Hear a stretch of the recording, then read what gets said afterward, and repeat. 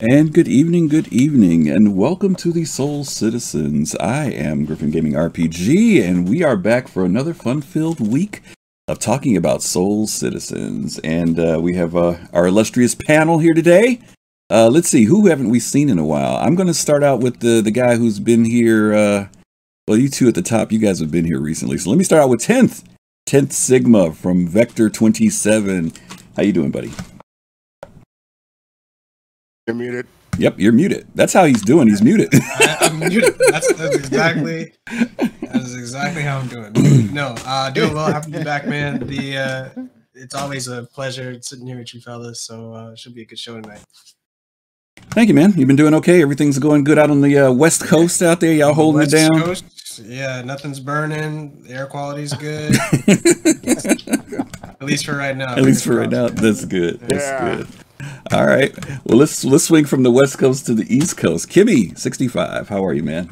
East Coast. Pretty good, Griff. Good seeing you, 10th. Good seeing you, Fast Card. You as well, Griffin Gaming RPG. Glad to be here tonight. Kimmy's the one guy who we can probably all be jealous of because he's in the southern part of the East Coast, which means he has the good weather. What's the temperature where you're at right now? I'm too scared to ask. Mid-80s. Ugh, hate you. Oh, come on, man. Hate you. Flip-flops and shorts all day. Oh, rub it in. Okay. Move on. Okay. It's origin type weather. Oh, there's a shot. Can't hate it. All right. Origin type weather, baby. All right. Well, we're going to go to the Northeast. Yeah, we're going to go to the Northeast then. And let's, as always, the ambassador, Mr. Fast Card himself. What's happening, FC? Currently in Boston, it's 49 degrees, mostly cloudy. No, I'm doing all right. How's everyone else doing? I'm doing pretty well, thank you. Yeah.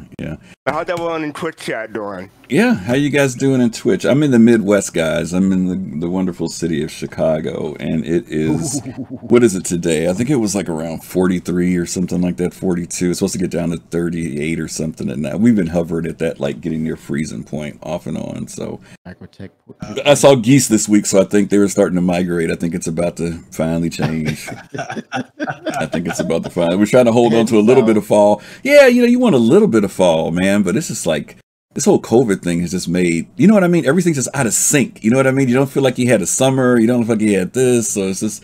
And this been 2020. I'm waiting for Turkzilla to come around in 3 weeks. Yeah. Yeah. All right. Well, listen, we are back. And again, we want to welcome you guys who are here with us. We're just getting started. As you guys know, each month we have been taking on a subject of either ships or careers.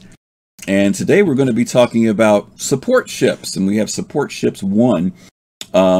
Believe it or not, CIG only identifies 6 ships as being support ships in the game. And I thought there were going to be more. I don't know if you guys thought that more would fall into that category. Yeah, but they identify 6 on their matrix as support.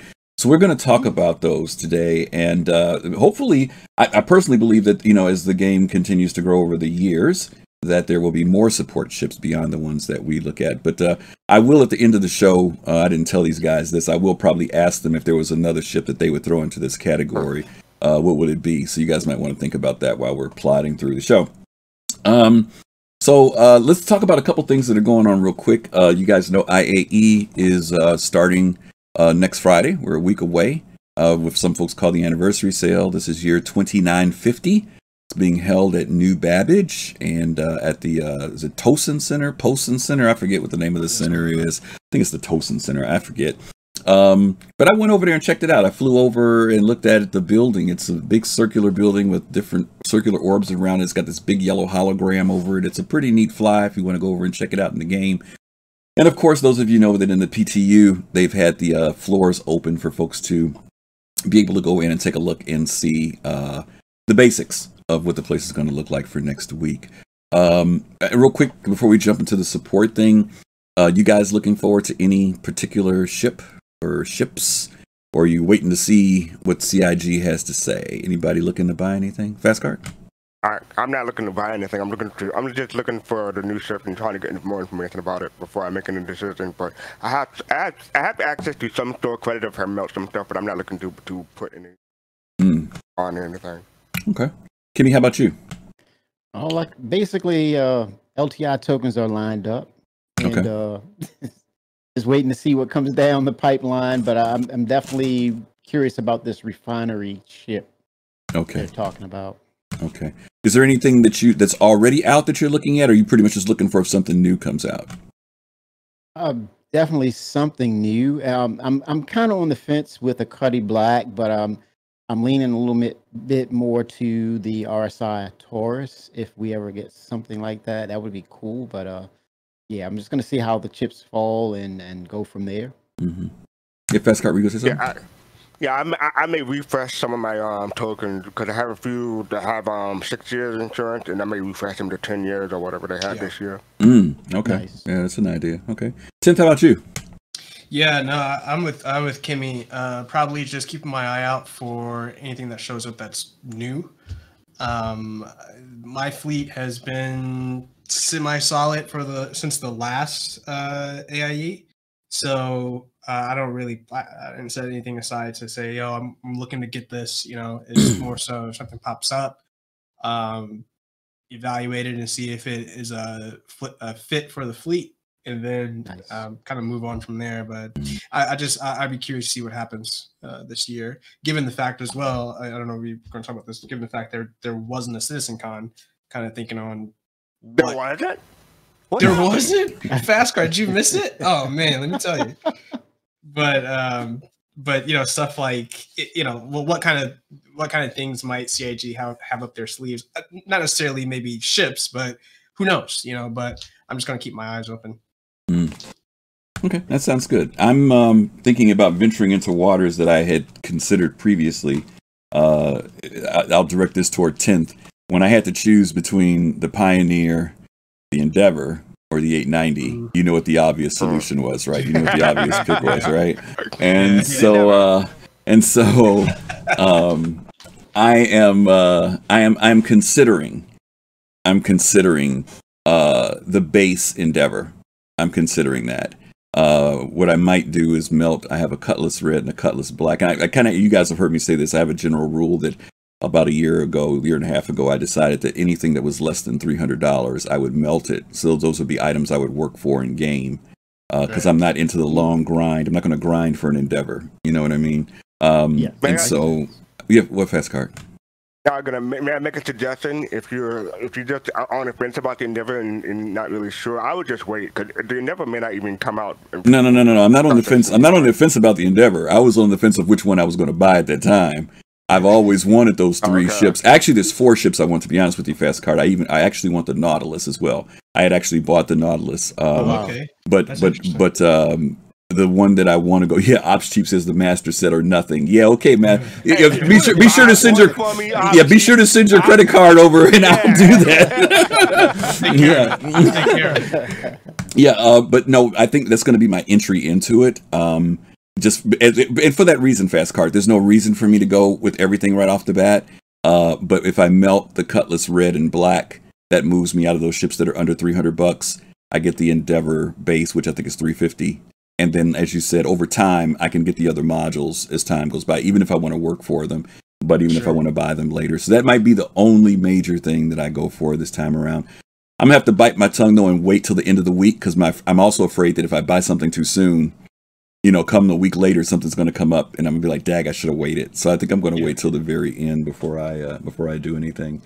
It's not about what we got. It's what you're going to give us. That's what we're talking about. Yeah, well, you know what, Ops Team, if you're working out a deal, then we can talk, brother. I'll hit your buyback in a minute if you talk about cutting a couple $100 off, But yeah, we'll see. But anyway, so guys, don't forget IAE, and we're talking about ships and purchases, but we still want to emphasize this thing about if you're doing this, do it because you're backing the game. And we cannot say that, overstate that. Most of us have been in this game for a very, very long time, years, and so what we do have in the fleet has been accumulated over time. I don't think any of us are at that point where when a sale comes up, we just automatically have to buy something. But I think for most of us, we're either trying to fill out our fleet for the things that we feel that when the game starts we can get into, and then other ships we're all willing to work for. And Fast Card has definitely held his line. He said, these are the ones I got. unless the band new come out with a brand new something, I'm not buying nothing else. That's pretty much his attitude. I've been saying my last ship was the vehicle was the Ranger. That's the last one I put money on. So that was like 2019, summer of 2019 or something like that. So it's been a while. Well, Rollo, you are a man of impeccable taste and dear work, because that's a lot of grinding, bro. If you, I mean, and hey, you willing to put it in? Hey, the reward will be even better if you put that time in to get a ship like that, because that is no joke. But hey, it's a goal. Yeah, it's a goal. If he's gonna go for it, I ain't mad at him. That's a serious goal. That's it. Okay. Well, listen, let's jump into this whole thing about support ships, guys. When we talk about support, we're talking about, and we want to differentiate. I think I mentioned to you, there are only so many ships that CIG designs or designates, I should say, as support. The other category that some of the ships that I thought would have been support fell into the category of industrial. I was sharing with the guys earlier that ships like the SRV, the tow truck, I honestly thought that would have fallen under support, but it didn't. And so, anyway, the ones we're going to look at tonight, we're going to take a look at some of these, and I'm doing them in alphabetical order, weirdly enough, guys. So there's no real method to the madness here. That did not come up correctly. Let's see. Why did that not come up correctly? What is that supposed to be? Is that who we blame for that? Blame Kimmy. I've got it. Speaking of support, I want to just say this.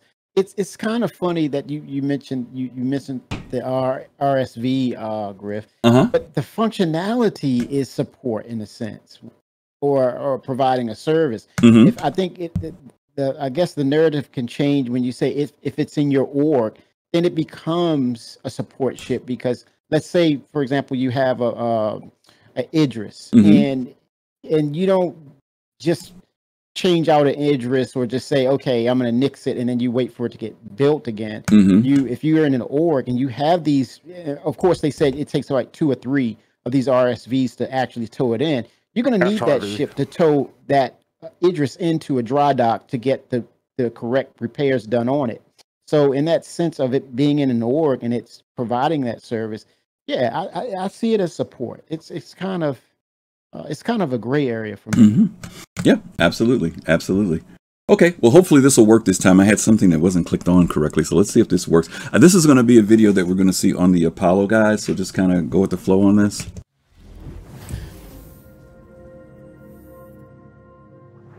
All you medical people.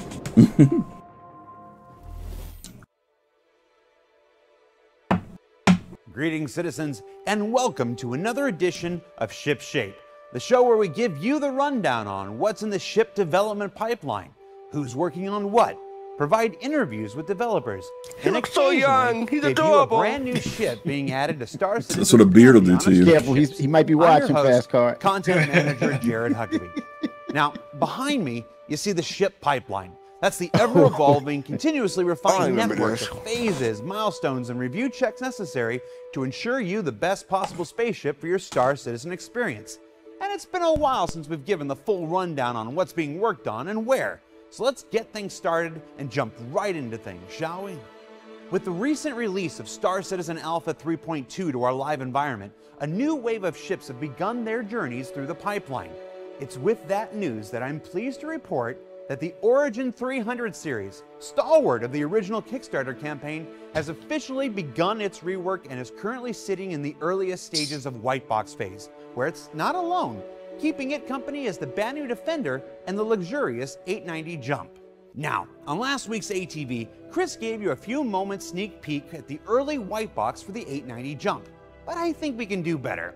Here's a further look at work being done to flesh out the interior layout. Real good memories, Tim. Real good memories. Yacht. Now, White Box phase is as crucial a phase as any in the development of a ship, as it will form the basis of everything that comes afterwards.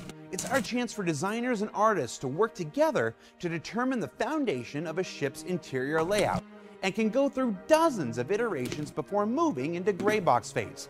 What you're seeing here is just one such iteration of the 890 Jump White Box. And while it is yet to be determined if this layout will be the one that gets the green light, we thought it'd be fun to highlight this early, very malleable stage of a ship's overall development for you. Plus, I know how long you've been waiting for this. Now you can expect additional updates in the months ahead as we move towards its intended release into the Star Citizen universe in the upcoming Alpha 3.5, currently scheduled for Q1 2019. Moving along to Greybox phase, we have another announcement I'm very pleased to make. You think I'm gonna miss this opportunity to give you the max update on another fan favorite ship? Durr. Ugh. No, I wouldn't. Yes, Virginia, it's true. The ship team in the UK has begun their work on the Freelancer That was terrible. variants, which, because of the head start the already flyable Freelancer base model gives them, are beginning their journey ahead of Whitebox and already well into the Greybox modeling phase. Yes, it's an exciting time to be a Freelancer owner, and we'll be following the development of these ships throughout their intended journey towards release in Alpha 3.4 towards the end of this year. Now, following ahead to the final art phase, we got a couple ships like the F-8, I don't know. which is I forgot. holding as it waits for resources in other disciplines to continue its journey. The Mustang variants, which have moved back from the technical disciplines to the final modeling and surface tweak stage as the team in our Los Angeles studio addresses recent feedback from Chris. The Hammerhead, which takes its place moving ahead into the technical disciplines, where it will reside for quite some time as teams work to bring functionality to all their fantastic art. And then the 600i Touring variant, which is waiting for tech setup resources to become available. It's a busy time for our ship pipeline as 3.3, 3.4, and even 3.5 ships continue their journeys towards a full and complete realization into the Star Citizen universe. 2 years But ago. what's next? Even a game of Star Citizen's breadth and scope still needs additional ships to flesh out its various gameplay July. systems and professions. And one of those that's captured the imagination of backers since the introductions of the Cutlass Red and Endeavor Hope is that of assisting your fellow player when personal injury strikes your character. Yes, medical gameplay and its design is ready to step back into the spotlight this month with the addition of our next concept ship to Star Citizen. Let's go to the ship teams in our Foundry 42 UK studio and let them introduce us to the brand new Apollo medical ship from Roberts Space Station. The RSI Apollo is a new medical ship. It's from RSI, which didn't get a new ship in a long while. We have 2 medical ships at the moment announced in the game, which is the Cutlass Red, which is basically the ambulance in our game, and the Endeavor with its hospital module, which is really massive and really endgame. So we needed something in between.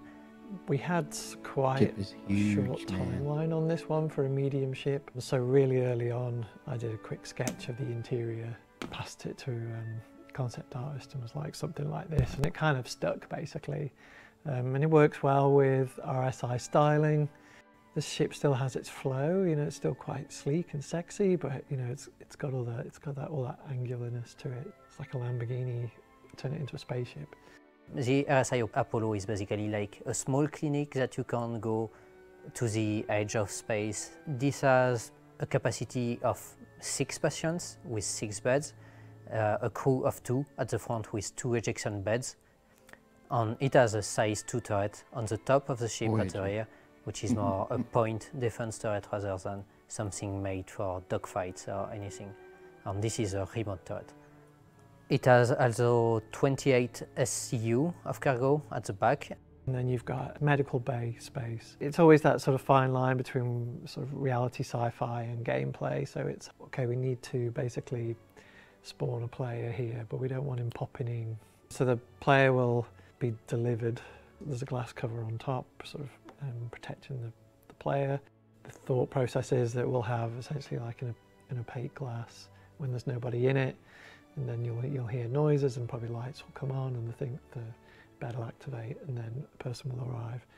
The glass turns transparent, and you're like, okay, that, you know, the bed's occupied.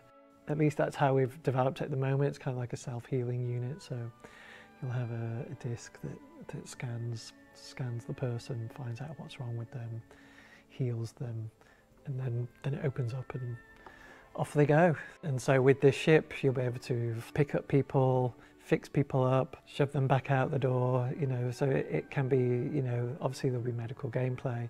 That we plan is, even if regular ships can do something with medical gameplay, like a player could help other people in the future, you will need medical ships if you want really to pursue the medical career in the game. The final result I'm really happy with, and it's just sort of going through it basically, and so that's just been a process of refinement, just pushing and pushing and okay, add this, tweak this, you know, all the lines. Generally, you know, you generally try and avoid parallel lines. We've worked hard to do a good layout that will please every player and that is really aesthetically pleasing as well. So I think this is a really good ship, and this is bringing new kind of gameplay, so it looks good. Do you know what? I kind of like playing the medic often. So, you know, I'm not quite sure how this will turn out in our game, you know, but I just want to see it. Just want to see it in game, and just, you know, I just want to see what players do with it. But I think, you know, I can't wait to see, you know, it's not going to be like the Red Arrows, but you can just imagine, you know, just a whole fleet of these guys just taking off and just going off, just rescuing people, or you know, you can imagine just jumping in, massive space battle, debris everywhere, bodies just sort of floating about, you know, and then just in, you know, all the drones just popping out, and scooping up the people and popping them into the base of the ship. I think it could make for a really nice visual as well. I got a slight problem with what Paul said at the end there. Yeah, it sounded more like if you've come to a battle zone and there's bodies floating in space, it's going to be more of a mortuary than it is a hospital ship. I mean, unless you're in your spacesuit, now maybe, but you know, maybe that's what he meant. You know, if you're sitting out there with your spacesuit on, you'll be all right. But anyway. You guys give us some feedback on this particular ship. We know that they mentioned that there's these 3 different levels for folks going into the medical career. The Cutlass Red, which is the ship we're going to be talking about in a little bit. And then this Apollo they came up with. They said they wanted something that was kind of in between the Cutlass and Red and the Endeavor. Kimmy, give me some thoughts real quick on the practicality of this ship. You know, 6 beds, medical crew. What do you think about it?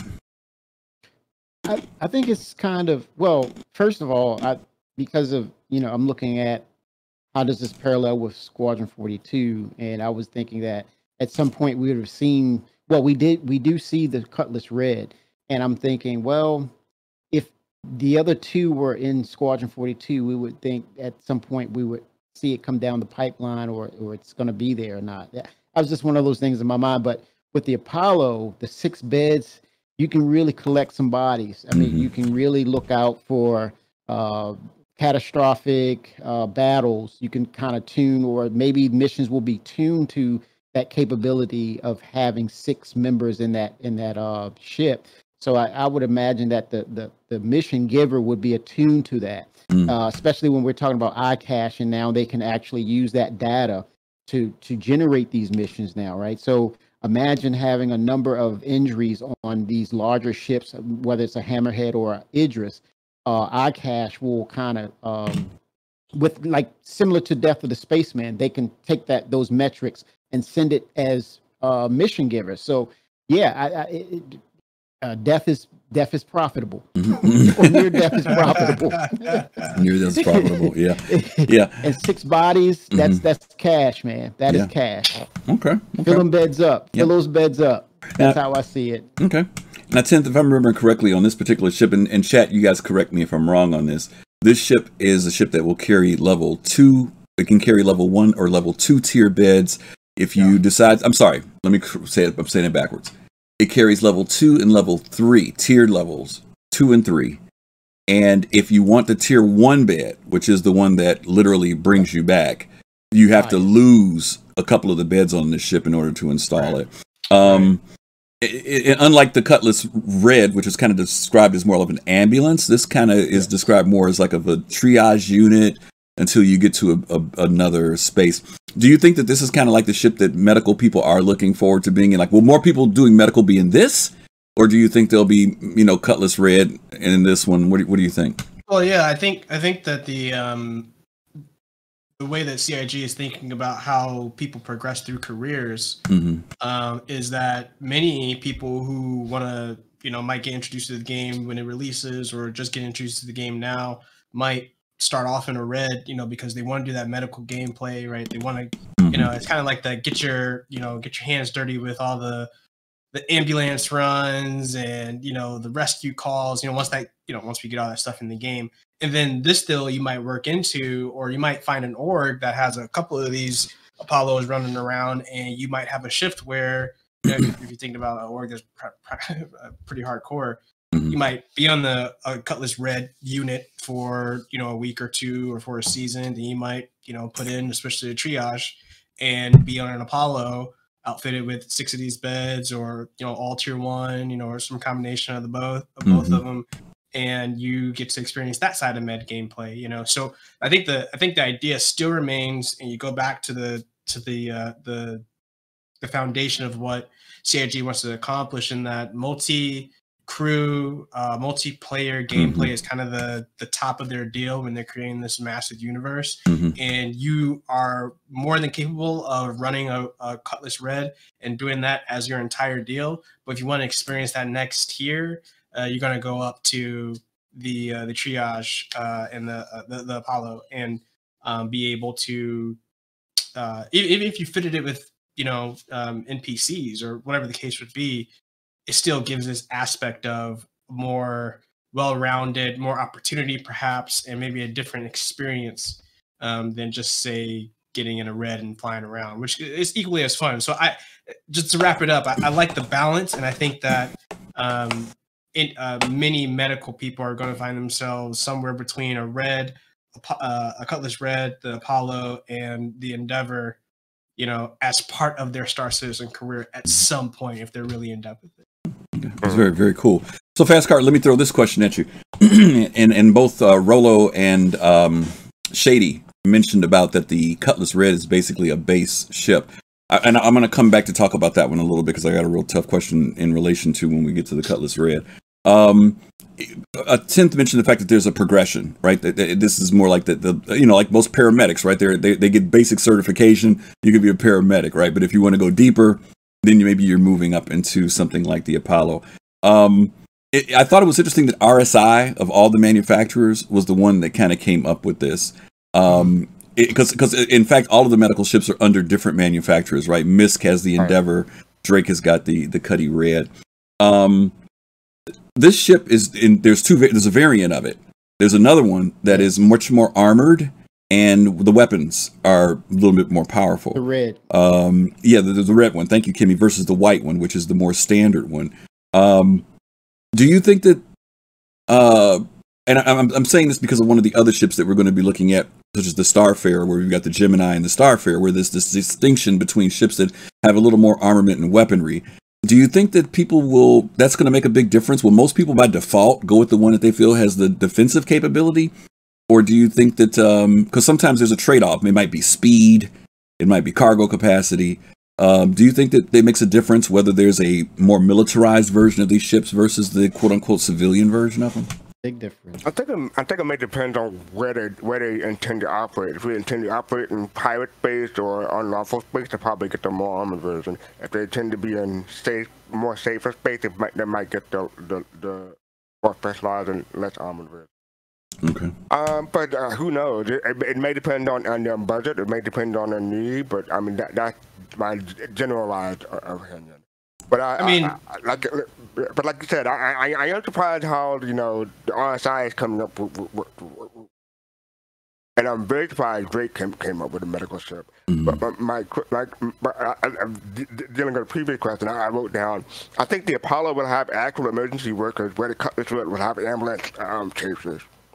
Also, I wonder what is up with the naming scheme. So why can't they call the Apollo the Constellation Red instead of the Apollo? But who knows? Good point. What were you going to say, 10th? No, I got to piggyback off of Fastcart. I mean, as you know, somebody who's helping, you know, put stuff together for orgs, as you know, all of us do. You gotta consider the cost of this, right? Because if you're just like, so for instance, I think someone was telling me that there's actually an org out there that's like full of just medical professionals, right, for the game, right? And so all doctors, yeah, and really cool. But then when you think about how you might outfit a contingent, you know, you might have to have a whole fleet of Apollos that have the different outfits. You know, you might send the ones that are more armored over to this kind of environment, and you might send the other ones that are more privatized versions of, you know, of the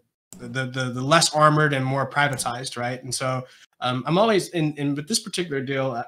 I got to jog over to Cyberpunk a little bit, but I'm fascinated by the gameplay, the medical system in that game, at least when it comes to kind of death and dying in Cyberpunk 2077, because if you pay for higher tier like health coverage, you get almost instant, you know, service when you get into a sick situation or die or anything like that. Don't give Chris Roberts any more ideas. I don't want to bring that. Hey, let me tell you though, like, it's so cool because if organizations decided to have, maybe even if it wasn't a system in the game, you know, but if organizations decided to kind of privatize that kind of service, that could be a real boon, you know, especially if you can figure out how to station people or station units in a where there might be a lot of activity. You can get there really fast and charge, you know, for that, especially if you have an Apollo, or excuse me, a Colors Red.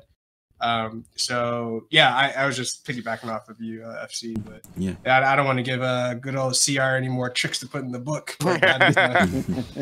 Pramster, thank you for the point that you mentioned here, and maybe you guys can help me. I'm trying to look at the website. You're absolutely right. First off, Pramster gave me a correction here.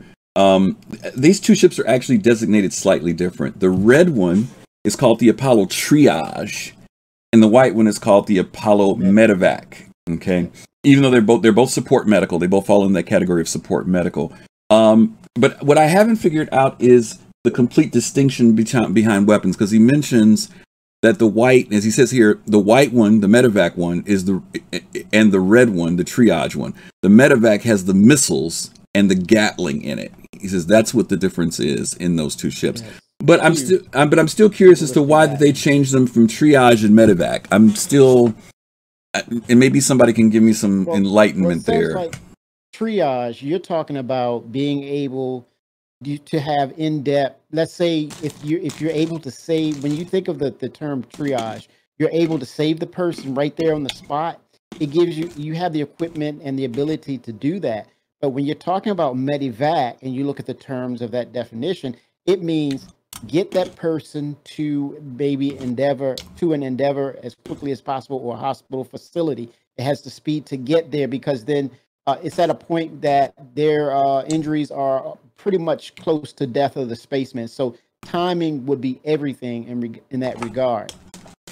I would agree, and I don't disagree with your definition, but when you look at the specs on the ships are identical other than weaponry. And so I'm just kind of curious. Hey, Pramster. Oh, man, 3 months of subscriptions. Thank you, dude. We really appreciate that. Holy moly.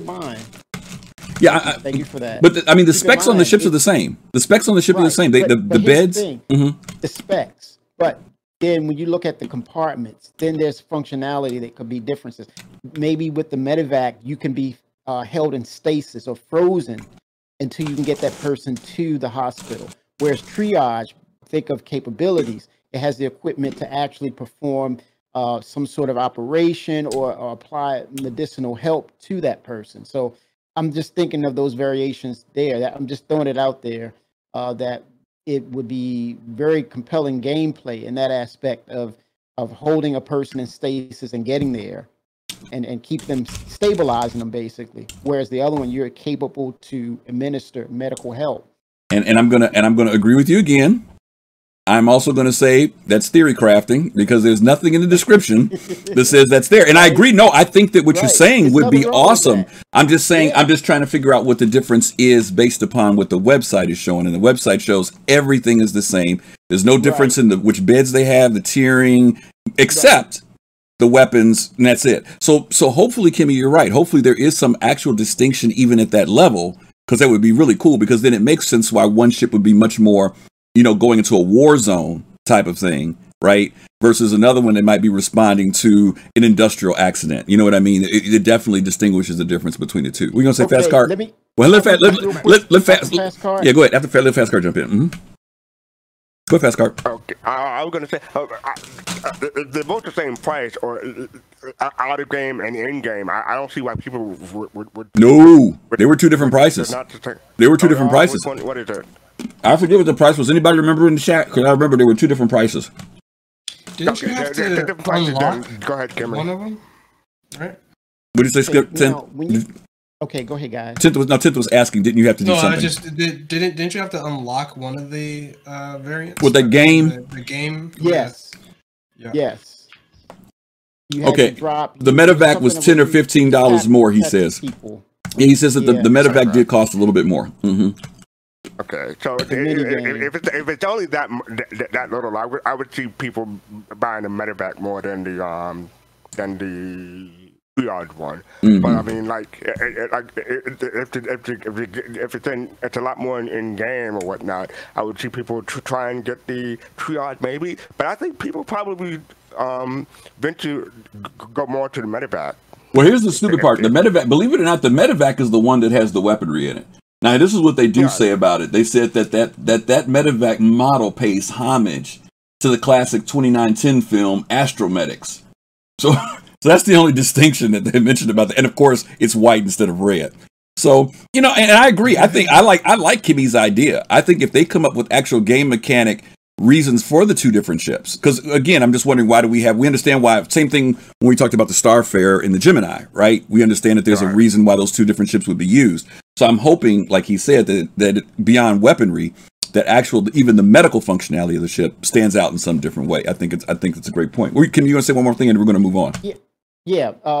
It's under the descriptions, it gives those distinctions, and you alluded to, Griff.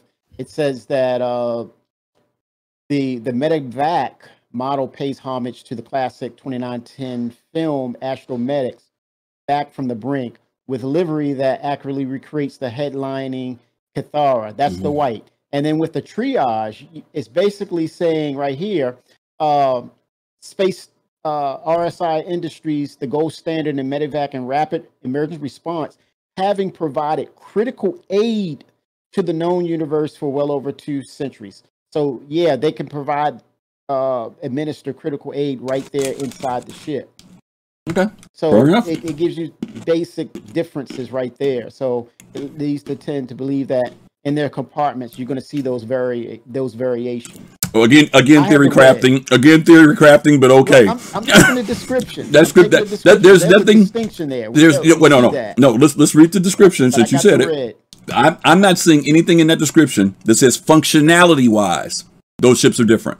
I see two different descriptions. I see a bunch of talk about their impact on the galaxy, but I don't see nothing about saying this ship is better at this and this ship does this. That's what I don't see.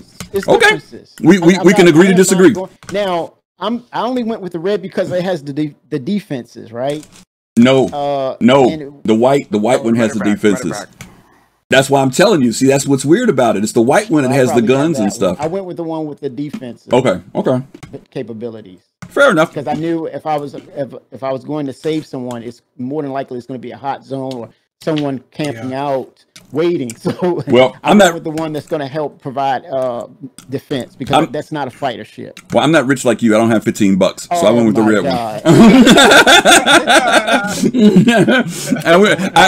I needed my $15. I needed my $15. Oh my gosh. Oh, and Rolo does mention the other difference. That is the other trade-off. The red one is faster than the white one, and that makes sense because with all the ships, whenever they have the better defenses, they either suffer in speed or cargo. So that makes perfect sense. Okay, all good stuff, guys. All right, let's jump into the next one. Wait, real quick. I think Rolo might have been joking about red, because red makes everything faster. He's been joking about that. Oh no, that's not going to get you an AND. Actually, no, it is. He's not joking. It is faster. Believe it or not. One's 205, one's 195. Yep. Okay, let's jump into this next ship, and this is another ship that, one of those ones that we heard about, but you don't hear very much about. Crucible. Yeah. That's my baby right there. And do you own one, Kimmy? Yes, I don't own. You do? Okay. I've got one in one of my packages, but I hate to say it. I was really excited about it when I got it, and then I decided to upgrade it to a C2 and then to an M2. So I don't know if I'm going to keep that. Don't Yeah. worry, Okay. Cool. That sounds like a plan. That sounds like a plan. As long as you got a discount coming with it, that's cool. Okay. Let's jump. Now we're going to go back a few years on this one, guys. It's been quite a while since they've talked about the Crucible. Colossal says keep it. It's been quite a while since they've talked about the Crucible. So let's see what take you back to this. And I'm gonna have to start this in the right spot because it's not starting where it should be. Give me 1 second. The reason why this would be rotating is we have As early as the sausage is being made. the rays actually will move, and like, you know, so. Sorry about this, guys. I thought I had it at the beginning, but evidently I was zoning out. Very.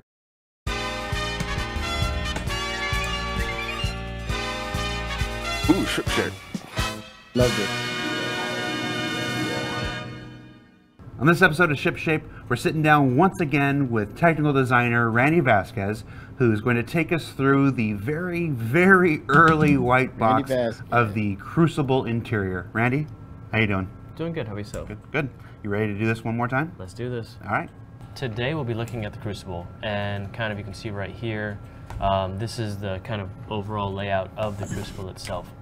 So let's actually get you in. Actually, let me go to this real quick. So this kind of just breaks down the levels and layers of the Crucible. Again, this is really early concept, really early on, just designs in general. So we're gonna go ahead and close that out and then jump in game. All right. So kind of what I've been working on is just building out the interior layouts. This is about maybe a week or so, maybe a little bit more. You haven't been on into this the very process. long. No. This is very early in the process. It really is, and this kind of touches some salvage, it touches repair, and probably a few other systems we can't talk about yet. So we're gonna get into it. So as you can see here, we're gonna go ahead and enter through the rear ramp, and this is gonna be kind of where ships are inside of it. So single-seater ships will be sitting inside of this thing. Hornets, Gladius. Yeah, things like that, smaller ships that can be repaired internally.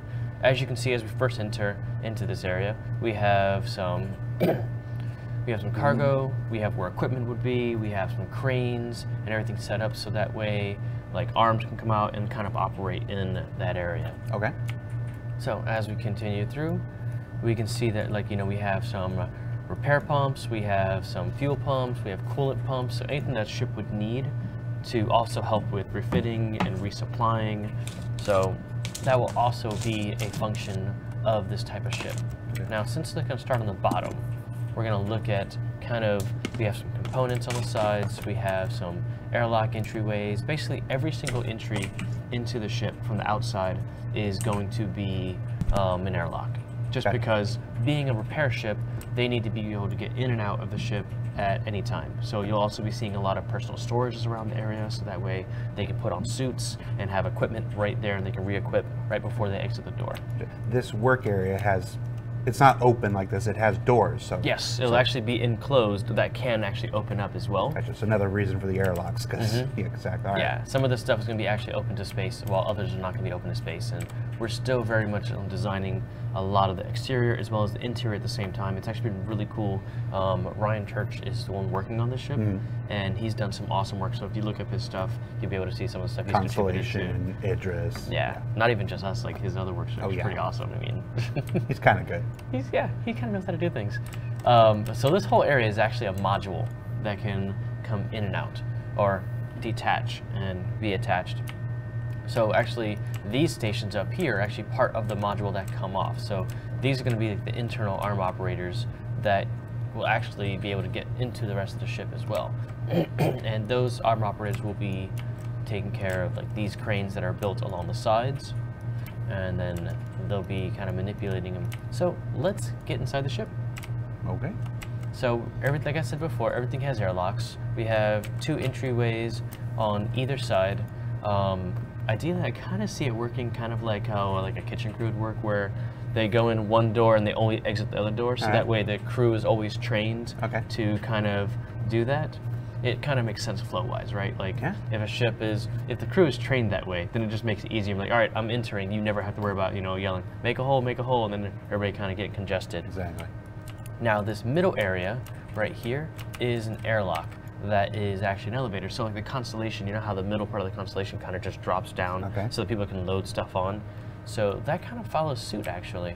As you see here, I have 36 SCU that's able to go on this elevator, and this will be able to load things. What is this? Oh, it's another entry. So this will be an entryway, like elevator for personnel, and then they enter through here. As you can see, kind of just shares that space. So this first area is going to be, as it says, loading and storage. We could load storage here, we could have equipment here. It kind of depends on what the crew wants to do. And this is going to be where like EVA, suits, and everything is stored. Okay. Right. This central area is another elevator that is going to be serving the whole entire ship. So this will take you actually into the rest of the ship. So let's go up. Okay, this is in the center of that cylindrical area. All right. Yep. So going up, we have engineering.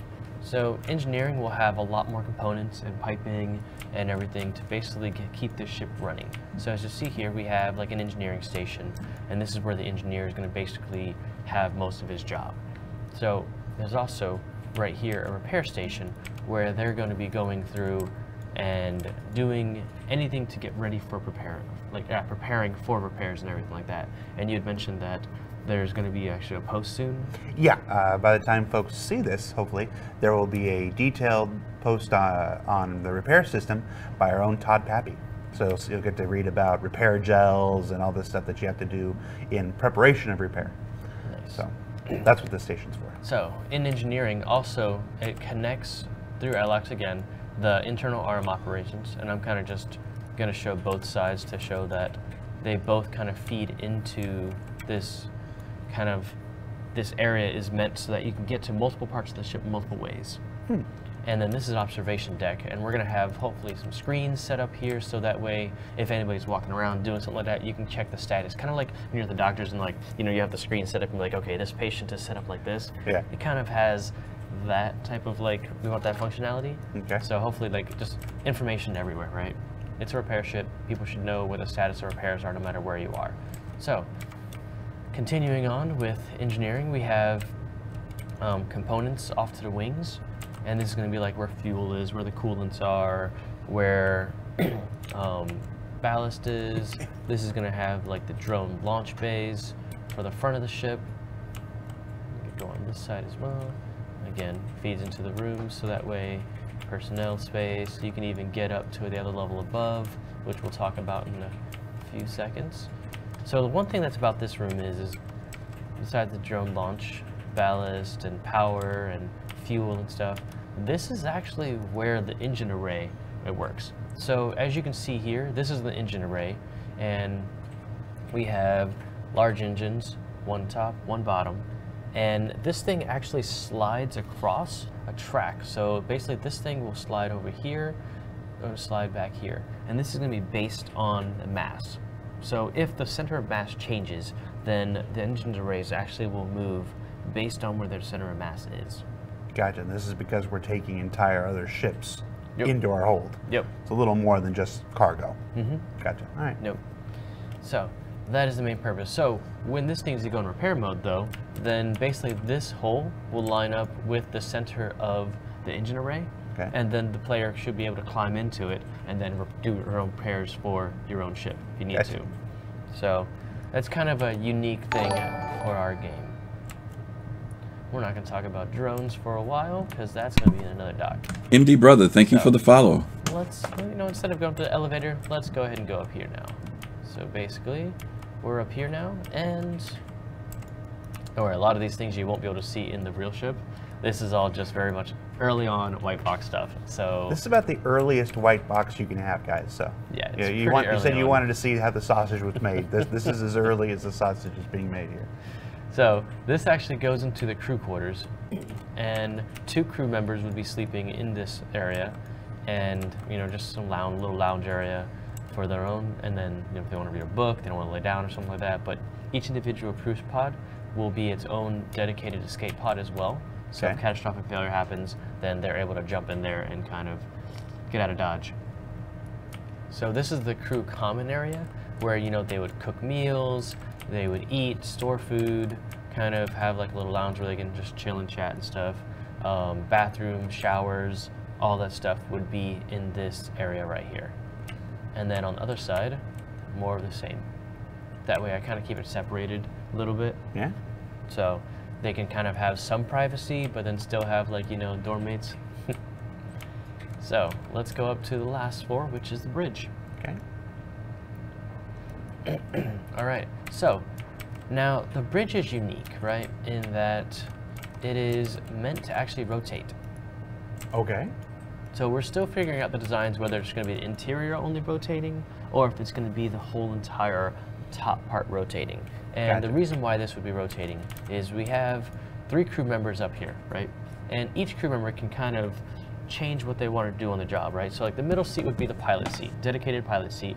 And the other guys, they'd be doing arm operations, they would be doing drone operations, you know, so various functions would be handled by the guys on the side. As well as, you know, one could be a co-pilot, one could be helping out engineering. The engineering station is probably the main station that's doing just that, but then also the engineer would probably go over and take care of repair preparations and probably anything else they want to do, right? Even though this ship is only manned by 4 people, there's at least 7 stations on this thing. Yeah. So that way people will need to actually switch around, do different things. So this ship will keep people busy. So you've got the arrows on the floor there. I should have guessed it was going to turn around. Yeah, it's one of the things we're working on. So as we said before, airlocks everywhere. We have escape pods here, 2 more over here, so that way the crew can get out if they're either in the bridge or if they're in the crew quarters. So there's always something they can reach, right? Gotcha. So right here, this airlock actually will take them out to this area right here. So if there's something they need to get to really quickly, they can EVA out, and this is right on top of the observation deck. And again, they can kind of EVA out again and go down to different levels. People like see kind of swarming all over the place and kind of just going from there. So we kind of wanted to keep that as in it is a repair ship. It is meant to be entered and exited quickly, to be able to get to different areas, different levels really easily based on what the needs of the ship is. Very cool. So I think Ryan had talked about things where the seats themselves are actually going to be on tracks. So based on what is happening with the ship, then basically you get better visibility. So like these things will be moving forward, or these things will be moving backwards. Like there's still a bunch of things that we have to work out and kind of go from there. So, and then once these things are turned over here, then this is the view that they'd be seeing. So they can kind of overview everything and look over everything. All right, so let's do something real quick. I want to show you guys kind of, this is what the ship kind of looks like when we have other ships. As you see, I started with some smaller ships, kind of placing them around inside here. I have like an Argo in there. I have some other things like the Constellation, the Retaliator, and we can kind of see with the thing open, these things can fit up to a point. And then that's when these arms kind of will unfurl and start doing some of the repair. So, and for even larger ships, drones and these repair arms will be used. Gotcha. So it really depends on the different type of repair that they will need to get done. They'll use different tools to repair it. Gotcha. And so this is why you'd want the command module to rotate, because when you have such a large ship in here, the existing observation deck, when you end up looking at the underside of the Retaliator there. Yep. Gotcha. So really quickly, I'm gonna actually turn on this thing so you guys can see, you guys get a good look of kind of what we've been working with and just building up right here. And let's go ahead and turn it on there. So now we can Man, Chad is on the ball. all I of just the want to stuff thank you hidden guys. inside the ship. So we've been kind of rebuilding the ship piece by piece, kind of just based on the functionality and where we kind of saw things fitting. Very cool. One thing we didn't talk about was the turrets up top. Turrets. So all the turrets are going to be remote turrets. So that way, these people on the side right here, if when they're not doing other things, they can actually turn into turret gunners, and without switching from their stations. Everything's going to be super modular, as in like people are going to be switching jobs really quickly on the ship just to kind of feed the need of the ship at that time. Very cool.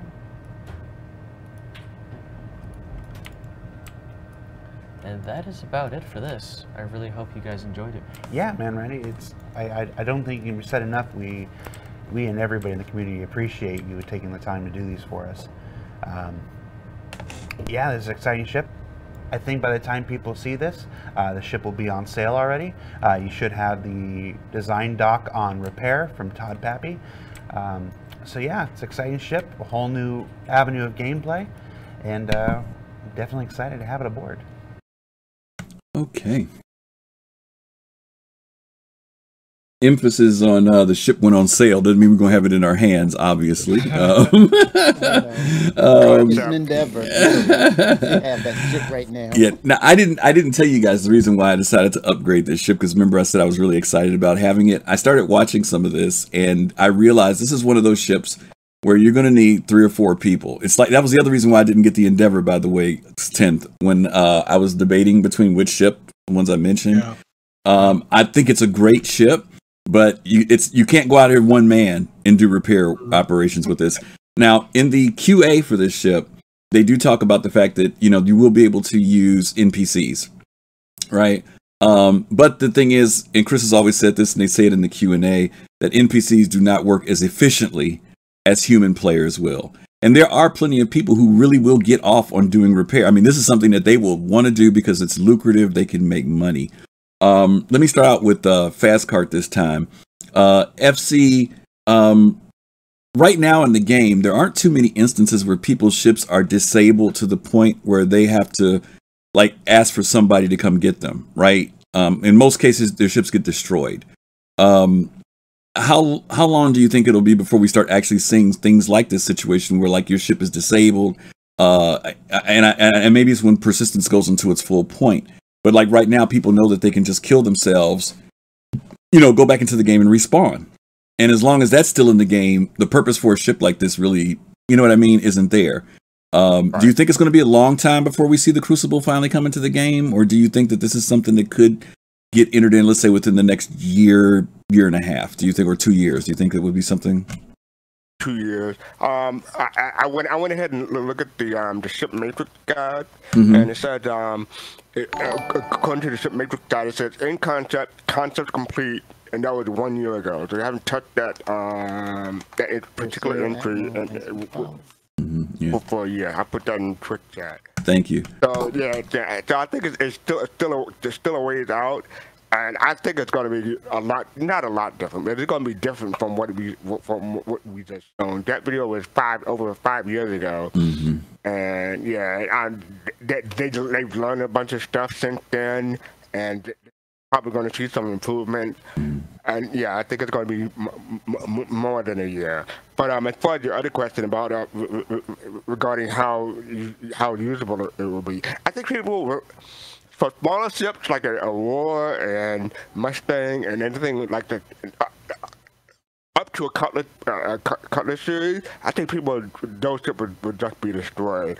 But for, the Hornet too. But for something like a Constellation or a Freelancer stuff, something like that, this may come more in handy for those. But I'm not sure. Okay. Corsair Admiral, thank you for the follow. Glad to have you on board with us.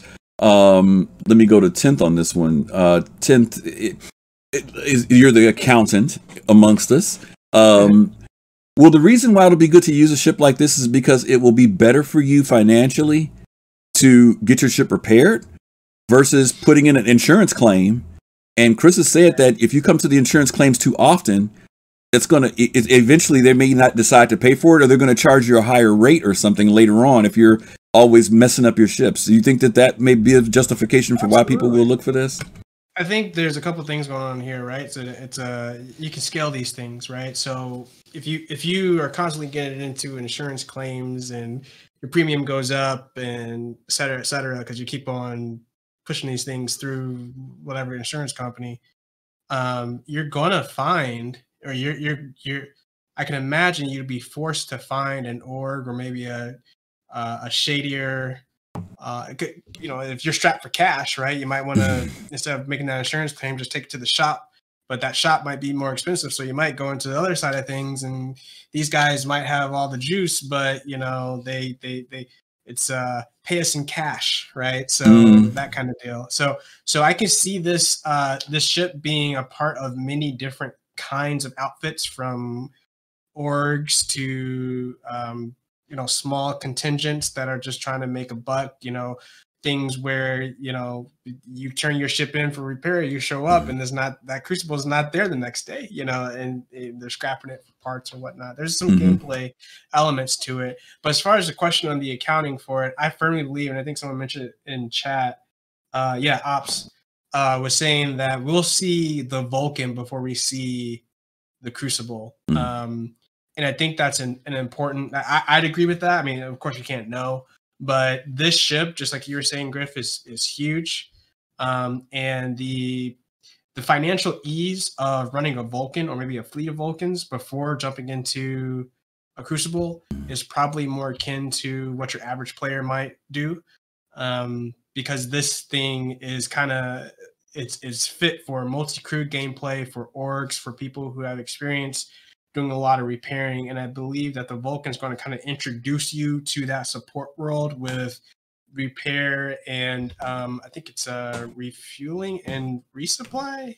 Correct me if I'm wrong, guys, but you can do that all in that little Vulcan. So you kind of think about the town's handyman running around and you respond to the call and everything's in the back of your pickup truck. You know, that's kind of the Vulcan that I'm imagining. And this could be a part of an org that like kind of specializes in repair, you know, support services for all kinds of things. And, you know, then you have the kind of military side of it as well. So no doubt looks great. The concept here that we see in this gray box looks fantastic, you know, kind of akin to what I think we were all thinking about.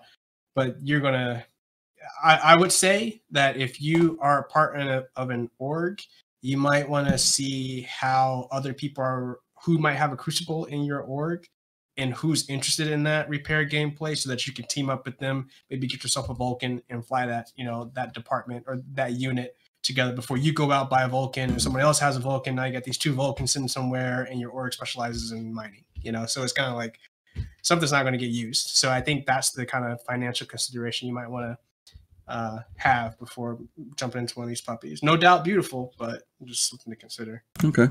Well, Colossal says you can always come over to do business at Colossal's depot of maleficent ship repairs, and he'll help you out. That's the guy I'm talking about. But rumor is the parts are from Taiwan, so I don't know if you want to go over there and buy stuff from him, y'all. So, but you know, let the buyer beware. All right, that's all I'm gonna say to that. No, there'll be premium Drake parts. That's what they're premium Drake parts. Yeah, premium Drake parts. Kimmy, here's a question for you because you own a Crucible. What are the other ships that are complementary to this? Because in the Q&A, they say that this ship does have limited salvage capability. And I am thinking about what Tim said. When you come here to get your ship repaired, it's one thing to come with cash.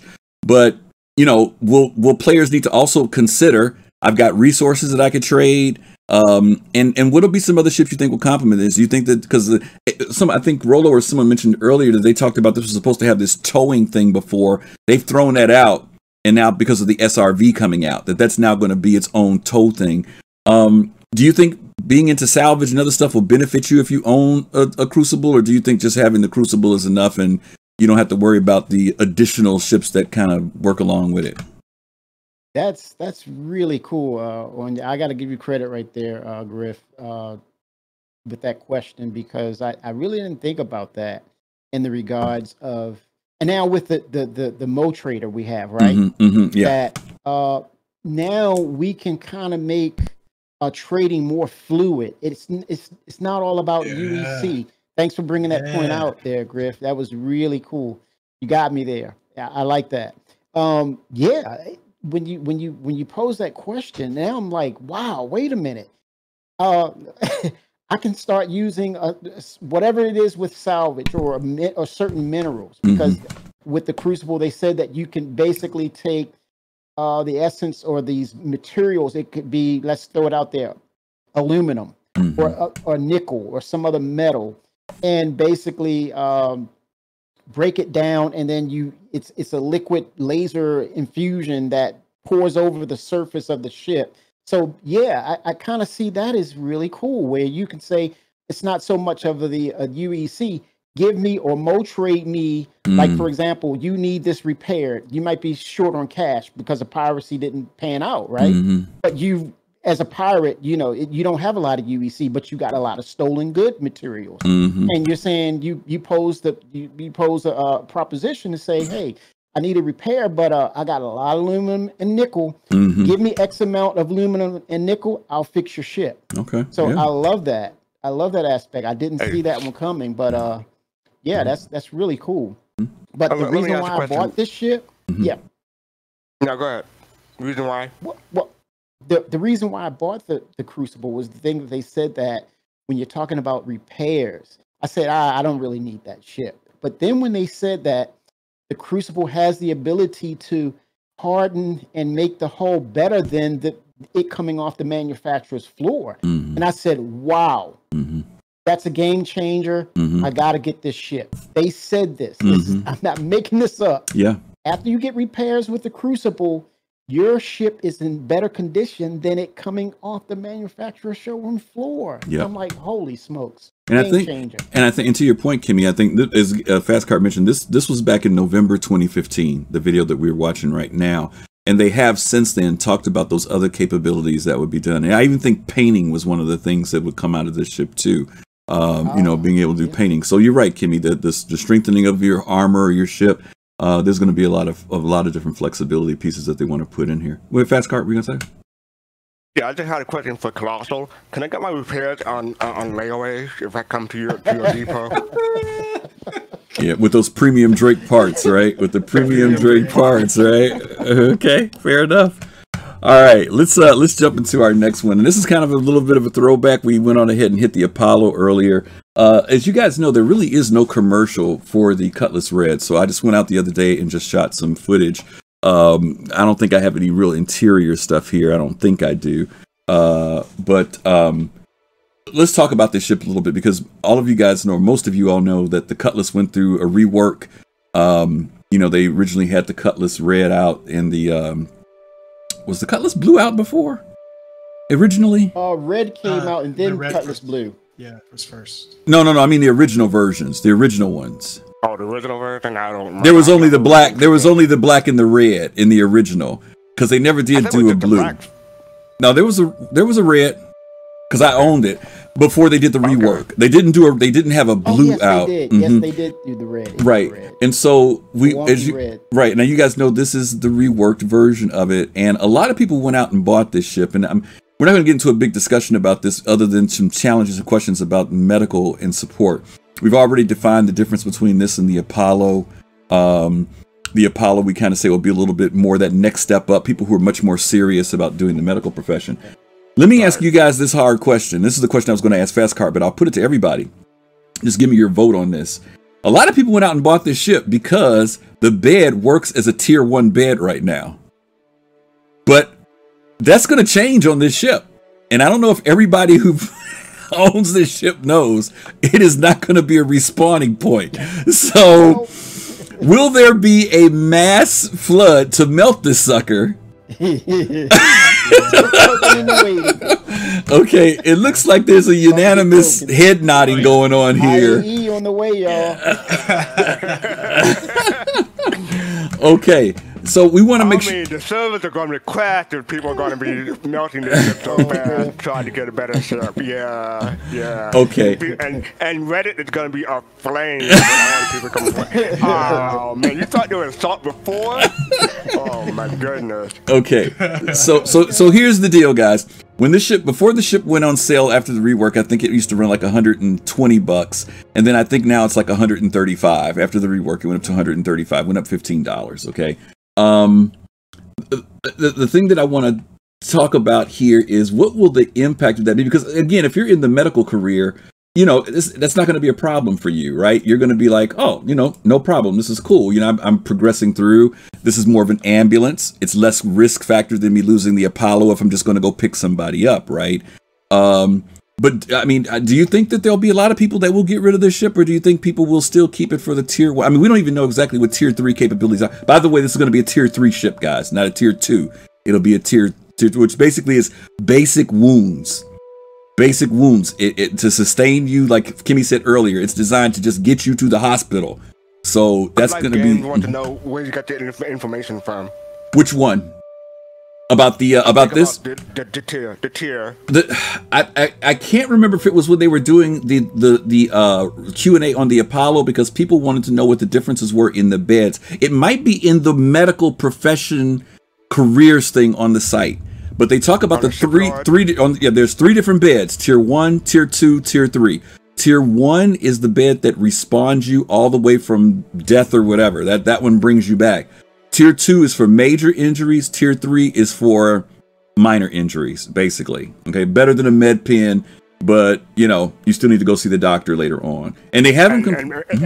And which one can allow respawn? The tier 1 don't. Tier 1. Allow respawn. And tier 1s are only on the Endeavor, as far as ships go. Only on the Endeavor. They can be put onto the Apollo if you upgrade it. Because the Apollo comes with tier 2 beds, 6 tier 2 beds, if I'm remembering correctly. And I think if you want to upgrade to a tier 1, you have to lose 2 or 3 of those other ones. Yeah, something like that. Something to that effect. I hope I got the order right. Tier 1, 2, tier 2, tier 3. If I'm not mistaken, that's the order. If anybody knows differently, please put it in chat, because there's a good question. Good Life, I will try to find it for you. Let's see if we can find it. You don't think it's going to work as I think? Okay, let's look it up. If anybody's got some second, I'm going to try and look it up too while we're looking at our next ship. Fast carts 10. Colossal. Sorry. What are you going to say? Colossal. Colossal. Put it in DM. Put it in DM for Fast Cart, and then he'll put it in there because it's blocked. So let me say this. So with this Cutlass Red, you're gonna see this shake out.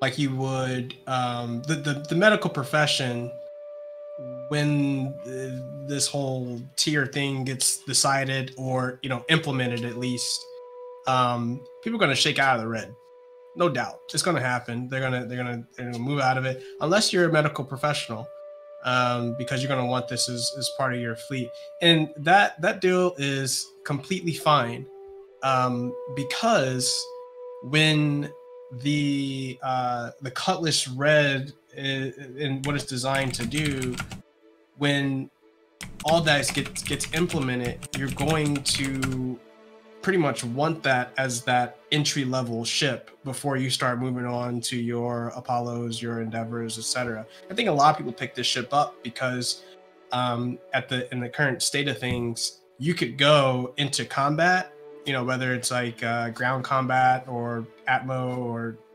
space, and you could have your 2 Cutlass Reds sitting somewhere. You can tie yourself to one of those beds, and you could have these kind of org on org battles with respawn enabled, right? And a lot of people are really focused on dogfighting and military, at least when the Red showed up. So this is going to be from a testing perspective, the Red was a great way to continue to drive some of the testing for not only medical gameplay, but kind of as an indirect consequence, the combat gameplay, because now people who were flying and fighting and all this good stuff could not go all the way back to PO or all the habitats, but go directly back to a Cutlass Red and get back into the fight faster. So you're definitely going to see people shake out of this thing, to the extent that they want to be in something else. But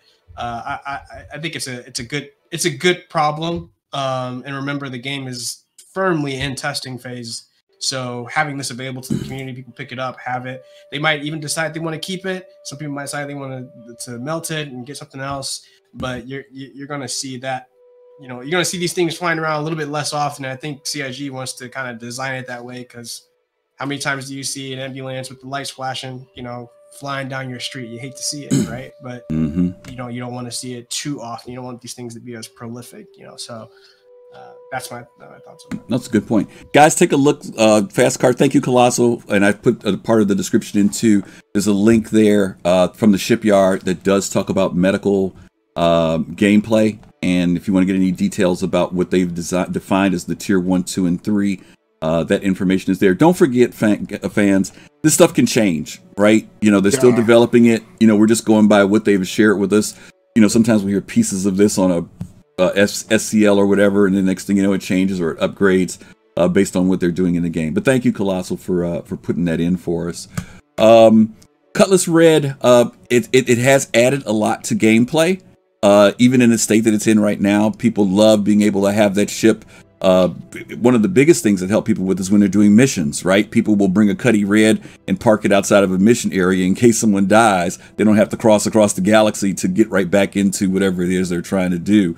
And I think that that has been a positive, but it'll be also interesting later on to see when this ship does get downgraded, what will happen. I think in that description it said that Tier 3 is recover from minor injuries such as a limb being damaged. So broken leg, maybe shot in the leg, something like that, it can bring you back. But anything deeper than that, you got to go to the doctor, gang. Got to go to the doctor. Okay. Alrighty. Let's. That was interesting. Thank you. Yeah, again, and you know, folks, you know, some of this information, you know, we're reaching way back. We've gone back 5 years on some of this information. Some of it is just a year old. But these subjects haven't been talked about in quite a while. And I was sharing with the guys earlier that I got some things refreshed in my head just from doing some of this stuff, just doing the research on this. Let's change the channel. Let's get out of this whole. Let's see. Good says, I read the link and nowhere does it say that the red or any tier bid can't serve as a respawn point. It's not that article. Can't serve as a respawn. And Good Life, maybe help us out here when you say a respawn point. You're saying, I'm saying right now they do work as a respawn point, but I'm saying when you die later, you're not going to respawn in a Cutlass Red.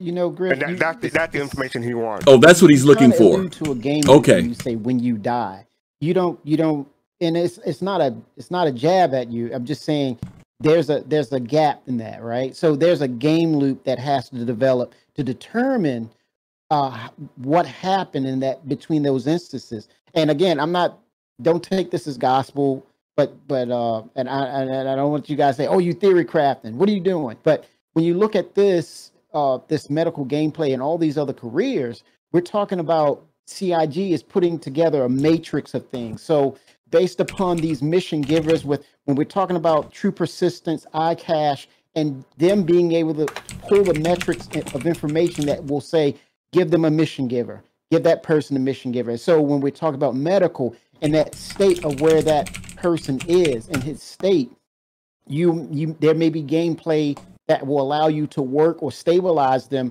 to a certain time limit, or if you're able to pull them out and bring them to consciousness, there's your respawn point. So when you look at these metrics of these ships that have these medical capabilities, the first stage or that development is the spawning point. So when you pull in the middle there to say, okay, are you able to save that person?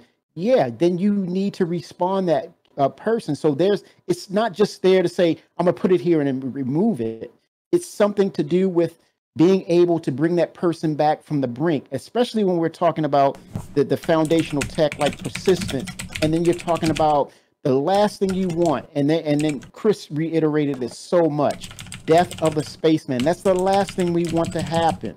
And so those three aspects of those ships and that tying in of the medical gameplay and those mission givers, you may have a network that you can stabilize this person up to a certain amount of time to get them to the hospital. How far are you from the medical facilities? You may have scanners specifically for the outline where these facilities can be, where you can take the person as fast as you can. But in the meantime, you stabilize, or if you're able to pull them from the brink, boom, your respawn happens. So it's kind of a catch-22 there, but they put it in for a reason. Okay, I might have to beg to differ a little bit on that. And good Chief, I'm going to point you to Chris's most recent article that he did on Death of a Spaceman, because Kimmy just mentioned that. Let me pop it in. That was the video that we just recently saw. Now, I want to make sure I understand what he means by respawn, because I think that's probably the thing where we're crossing wires here a little bit. Yeah. When I'm referring to respawning as when you die. Now, Chris made it very clear that they're going to do this thing where you're going to use your DNA at a location, and that if you die, in other words, you die, there's going to be this option of you coming back from your DNA at whatever that location is where you left your DNA at. That's not on a Cutlass Red, and it's not on an Apollo, at least as far as I know of. Right. He mentioned it being at a facility or a hospital. Now, once that happens, you can have a choice of you come back, and when you come back, he talked about there being some possible loss or degeneration in your DNA, and that can only happen so many times, and then eventually it doesn't happen anymore, and you can't come back as that person anymore. You come back as someone else. And guys, correct me. You guys in chat, correct me if I'm wrong, chat. If I've got something wrong with that. So that's why I'm curious about this term respawn, because right now in the game we respawn. You die, you come back. There's no impact to your character. There's no loss. It's basically COD in space right now. Right. So for right now, in his question, but here, this is what he says. Respawn. Listen to what he says. He says respawn does not mean you're going to go back into battle. Respawn means that your body shows up in a bed, and it's up to the medical professionals either to ferry you to a hospital or get you back into a fight. That's not necessarily what they've said either. What they've said is if I'm in battle and I die, my body's laying there. It's up to my partners to drag my body back. My body is not going to just despawn from that location. Not now. Right. No, I'm talking about in the future. Right. I'm saying in the future. No, I'm speaking to what he's saying right now, Kimmy. Not to your point. And I'm saying this is what they said will happen in the future. That your body, in fact, that not only will your body be there, Chris said that your body will be there, and when you come back in your clone state, you can come back to where your body was to retrieve your items. With no items. Right, with no items. If somebody hasn't robbed you, right? If somebody hasn't robbed you, right? So, I get what you're saying, Good Life. I'm saying where the state of respawning is right now. Maybe I'm talking about where it will ultimately be. That ultimately, that is not going to be how the beds will work, where you'll be spawning in them just because you die right there. No, on the brink. Only on the brink or unconscious. And I said in chat, I remember hearing what Griffin had heard. I think it probably said in SGL or some calling on dev or something like that. It's specifically from Chris Roberts or someone in charge of that the development. They might have changed their mind in the future. Yeah. Yes, I remember hearing exactly what Griffin. I can't remember. I can't remember where it was said. Yeah, the death of the spaceman thing has been such a somewhat theory crafted, somewhat extrapolating things from what Chris has said. I think his most recent post is probably the closest thing we can go by, and even that changed a little bit. They added some new things to that. So I appreciate your point, Good Life. Yeah, we'll see. I absolutely agree with you. We'll see how it goes. I guess my whole point was that I don't know that the Cutlass Red will have the same level of operating in its tier as an Endeavor would. I guess that's what I was saying, and I think that right now, in the future, and I'm just kind of concerned that if people don't understand that ship may change, they may say, "Oh my God, I bought the ship thinking I could do all this great stuff," and now they've kind of cut it back to only doing so much. So, but we'll see what happens. What do you say, Fast Card? Let me ask you, Good Life. If what we say is true, like Richie said about the tier 3 not being respawn point, Good Life, would that change your opinion about the Cutlass Red and make you want to buy another ship? Go ahead. That's a good, interesting point. Okay. All right. Good questions and good comments there. Let's jump into the next one here, and this is one that we don't hear about very much, guys. No video for it because there is none. I was going to shoot some and I didn't get time to edit it. Actually, I did shoot it. I just didn't edit it. Now that I think about it, did I edit it? Actually, I did edit it. Why didn't I put it in here? Okay, the Mako. It was a long week, guys. It was really a long week. Oh no, you know what happened? I'll tell you what happened. What was really weird. I went in and I don't own a Mako. So I rented one, right? The terminal let me rent one. I rented it. I went in and shot some exterior stuff. I got pulled away. I said, I'll come back and do the interior stuff later. I came back. The Mako would not show up on the rental screens. It wouldn't even show up to rent it again. So I don't know what the heck happened. I don't know if it was one of the patches they did over the last couple of days, but whatever it was, the Mako was not available anymore, so I didn't finish it. But for those of you all who don't know about this ship, it's the Reliant Mako. It is what we nicknamed it back in the day, the news van. It's basically the media broadcasting ship that's in the game. This ship has had a lot of theory crafting wrapped around it too as to what it will really do. But basically the idea is that, and they've talked about this ship being used for everything for content creators who want to be able to shoot stuff, being used for surveillance, and being used for broadcasting. Some of you guys know that throughout the game, there are these monitors everywhere. Those monitors are not necessarily intended just to run ship commercials, but there's been talk about whether or not there will be tying in to those monitors even when certain things take place, whether it's a battle, covering some type of event or whatever. Do any of you guys own the ship? Anybody on the panel? Any of you guys own the ship or no? No. Fastcard, you're part of Relay and you don't own one of these? I thought that all the guys in Relay own one of these.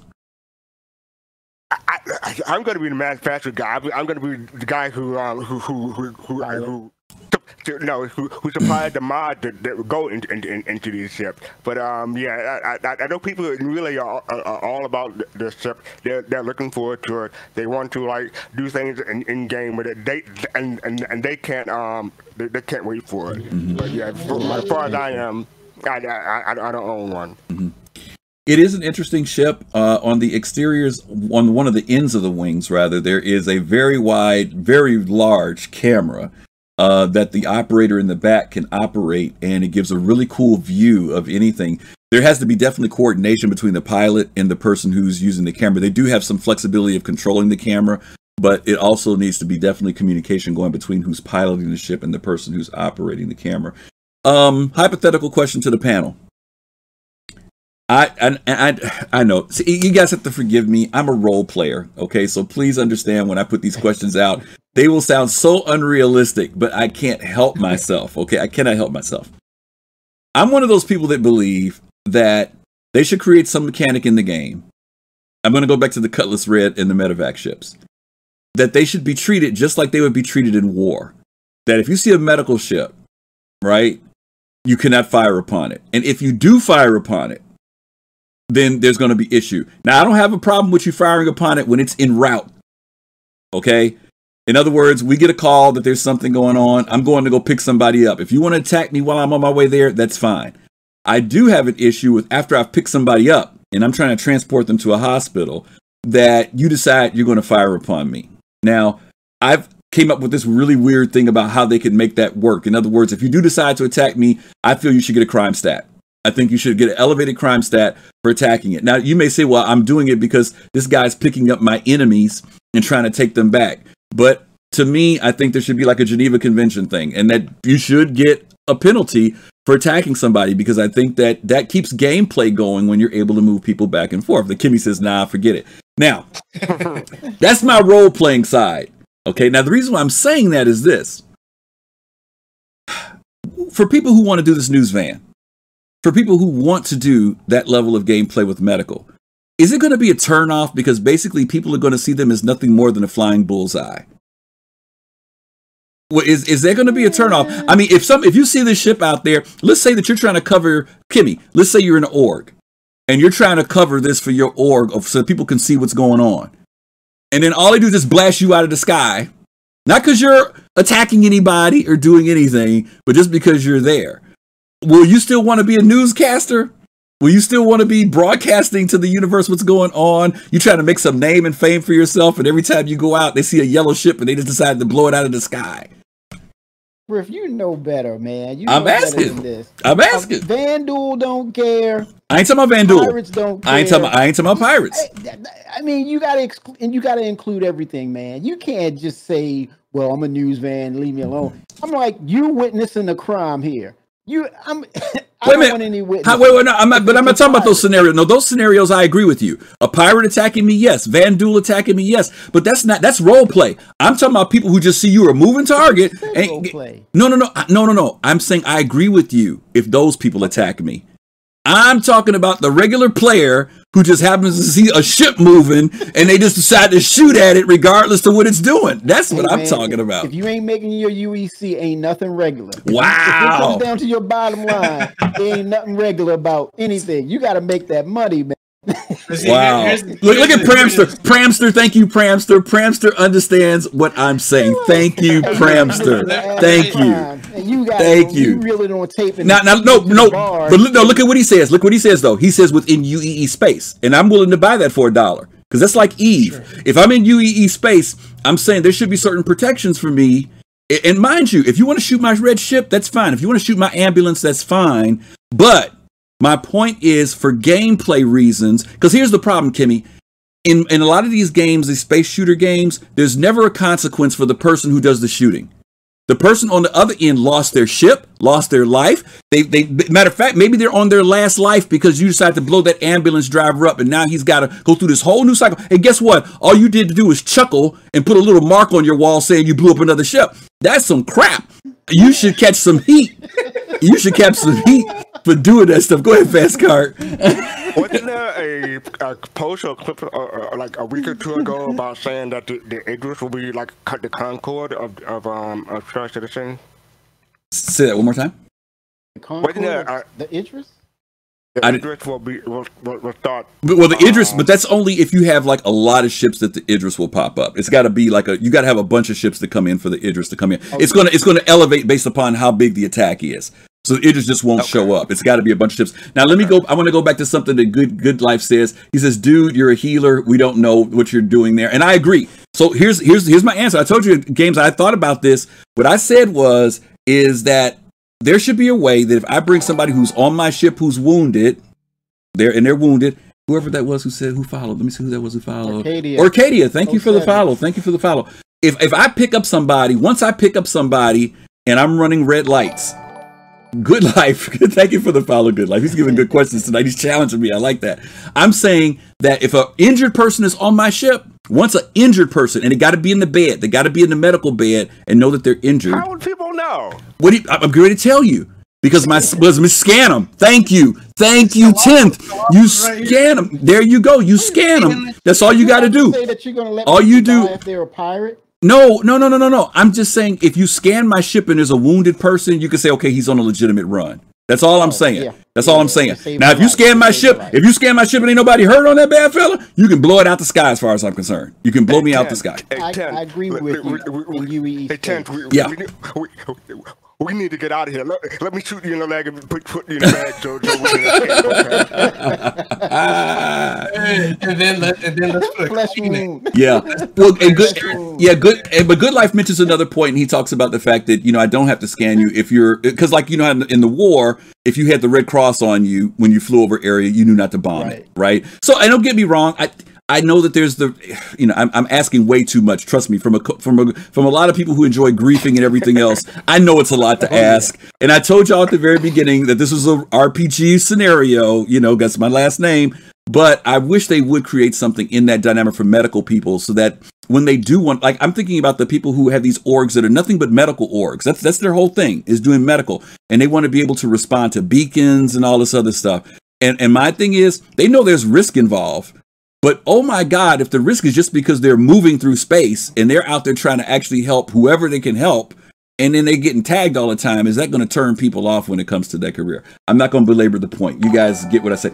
Better to have a roll with the crew. You're right, Games. That might be the deal. You just have to make sure you got an escort with you whenever you're doing something. Thank you, Scuba Steve. We appreciate that, buddy. So let's go back to the Mako, guys. The news van. I love it.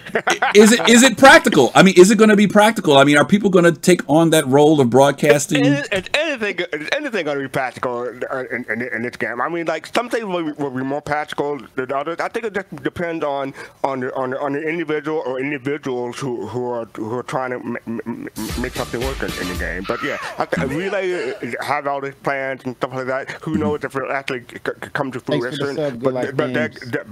But they'll give it a try. I think it had a good chance of being practical. Yeah. Good Life. Thank you for the subscription. Yeah, go ahead, Tim. Let me say this. Here's the thing. If one of the key tenets of Star Citizen is to be an immersive universe that has all these loops where people can feel as though they can do anything, right? You've heard CR say that tons of different times, right? Mm-hmm. So if you're going to put that and keep that as a main tenet of the game, you're going to have to, and for all my fighters out there, right, you're going to have to think about the game outside of just trying to pew somebody, right? Now, is that going to be a critical component? Will people have to be defended and know where to travel and what to do and et cetera, et cetera? Absolutely. but if we only cater to the ones who want to blow stuff up or grief or whatever side of the coin how do you want to call it, it's not going to be fun for a lot of people. So going back to Griff's original question was, if somebody who's in a medevac or an Apollo or an SRV or a Mako or something else, right? Like if they're continually getting popped, in the core of them bringing to the game was, I want to be able to, I want to start a news network, and I want to be at the breaking news whenever orgs decide to, fight each other. I want to catch it all. I want to be able to talk to, very high level people in the verse. That's something you want to do. You should absolutely be able to do it. Now, you have to understand the consequence of it, but there needs to be, just like there is for military gameplay, there's some rails to that. The other piece of the pie is, what kind of rails are we going to put on so that somebody who wants to enjoy the other careers can also do that, with the idea that they also have to come prepared. So what am I saying in a nutshell? Simply put, it's balance, guys. Like, you're going to have to figure out how to balance the whole thing. And once you figure it out, everybody's going to have a great time. So if I'm in the Mako, I know full well I can get popped at any point in time, but there's going to be some kind of trade-off for me. Maybe it's the speed. Maybe it's me having as part of an org or a fleet. Maybe it's some combination of Griff's idea. But it has to be something there so that people don't get fed up with it, because the fact that this ship is in the game means that CIG wants you to enjoy it. Interesting point. And again, guys, trust me. I understand that I was an old Eve player. I remember back in the old days, if you want to go somewhere, you got to bring an escort, bring some people, all this other stuff. I get it. Trust me, I get it. I'm just saying, I really would love to see that there's, as Tim said, just some balance. If someone pops me and I'm in a news van, if I'm in UEE space, maybe I got to pay for a license to do it, but that's part of my deal. If somebody pops me, they should get a crime stat. Yeah, I died, but at least they got a crime stat, for doing it, just for the heck of it. And I get the idea too, there maybe somebody's doing surveillance. Maybe it's not that they're covering news. Maybe they're out there doing some dirty stuff. That's a chance that person who shoots them, it might be worth it. It might be worth getting that crime stat to pop that ship and get rid of it. I just have such a bad taste from Eve, where there was no repercussions. I get it. There was no repercussions. It was always one-sided. The person who got popped took the bigger loss no matter what, and that drove me crazy. And I just don't want to see that happen in this.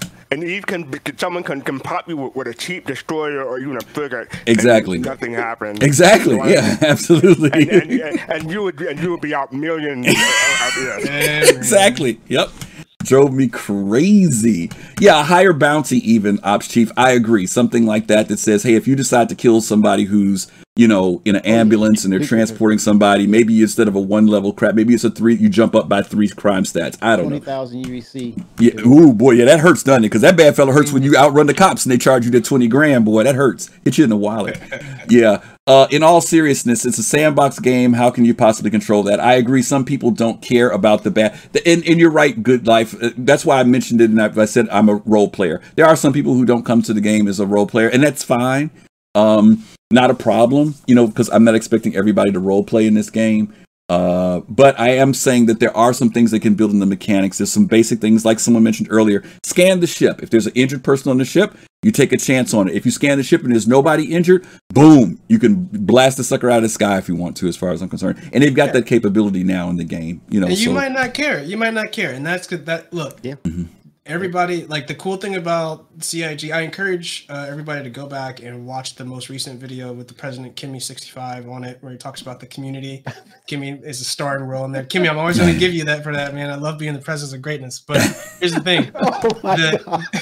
Here's the thing, though. The coolest part about it is that there's a ton of different kinds of people who play this game. And however you're going to play it, you're welcome, right? And we just want to make sure that everybody can enjoy it. That at least that's from my perspective, right? So that's what I would want to see. I'm going to cap this ambulance thing off with Pramster's last comment. He said you could get an achievement for ambulance chaser for killing ambulances. So there you go. You can get an award for doing that in the game, right? So go figure. One last thing about the ambulance thing. Agent sent me that link, and that talk about John Crew. Going to more detail. I didn't see the specific awesome. line about the Endeavor and the Cutlass and whatnot, but he goes into more detail. Okay, awesome. That's good news. Thank you, guys. Check out that link if you want to know more about this whole thing with ambulances and tears and death and all that good stuff. Okay. Let's hit our last ship of the day. Actually, there's two of them. Let's move on here into oh, I'm sorry. We got another ship I forgot about. Yeah, check this out. Everybody knows this ship.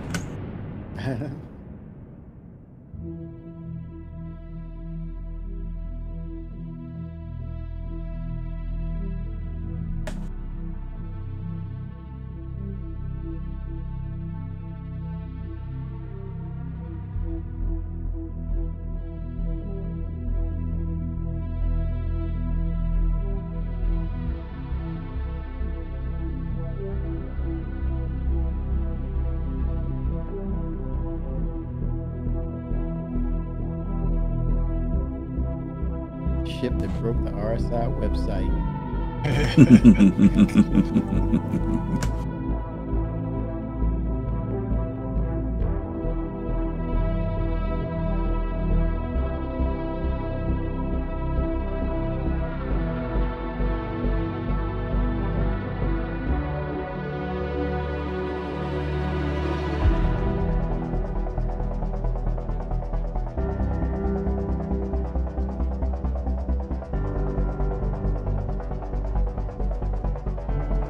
I'll put the link about One Community in Twitch chat.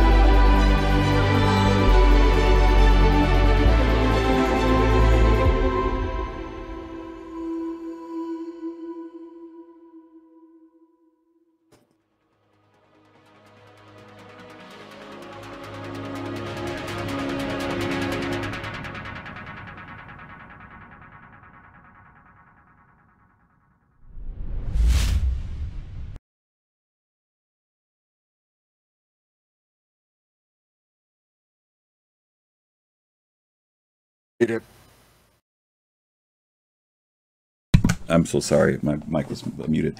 Funny. Let's hit this a little bit. Some of you guys remember when the Starfarer came out, there were a couple of surprises about it. One of them was that it was much bigger than expected. It was the first ship that we got that was like 100 meters in length. The other thing that was surprising was that CIG spent a lot of time on the layout of this ship. But a lot of the time that was spent was in relation to what happens when we have boarding parties, when someone tries to take over the ship. And I think they actually did a pretty good job on the sense of the maze-like design and the different ways you can access the ship. But there was a bad side to it, where a lot of people felt that the layout of the ship was also very confusing, that it didn't make a lot of sense, and that they might have spent too much time. Yeah, they may have been worried about too much time on the PvP aspect of it, but not the actual physical layout in the sense of the functionality of the ship. So I want to kind of lay that down as a background. This was also the very first ship where we saw a dramatic increase in price. When this ship first came out, it was 185 or 175, 195 bucks. It jumped from that up to, if I'm remembering correctly, is it $300 now? If I'm remembering correctly, I think it's yeah, the Starfarer. And so it had a big, but it also grew in size, which was another factor. And we saw another that also happened with the 890 jump that went from $600 to $900. So we've seen that when these ships grow, that the prices change. Best bang for the buck right now, for those of you who don't know it, was the original price on the Merchantman, which was 250 bucks if I'm remembering correctly. 50, yeah, something like that. And so we've seen this happen where there have been ships that have increased in price. The Carrack was another one that increased in price. I think it went from $350 to $500. Yeah. So there's been several ships where we've seen this happen. The Starfarer. I want to put some background on this ship because this was the first ship that we saw that was really of large scale, decent size scale, because it's not large. First of all, do any of you guys own a Starfarer or a Gemini? That's the question I want to ask. Is anybody here into that?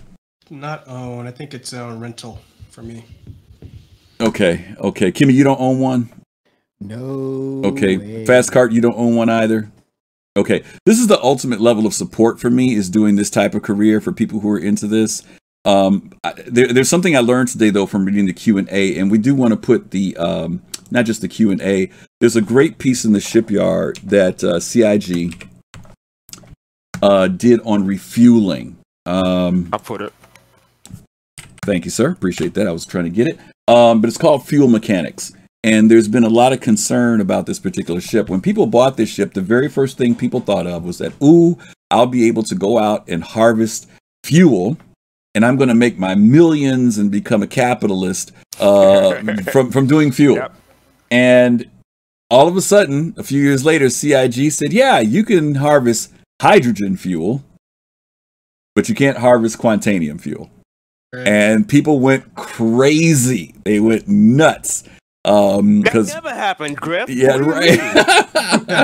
And people thought that, they'd be able to do Quantanium. And then we found out that Quantanium is a hard material that is mined by ships like the Prospector or the Mole, or I'm assuming even the Orion. But what they have alluded to was that the fact that the ship can refine that material. Now, here's something I've seen people do, and I'm going to connect some dots here, and then you guys can jump in.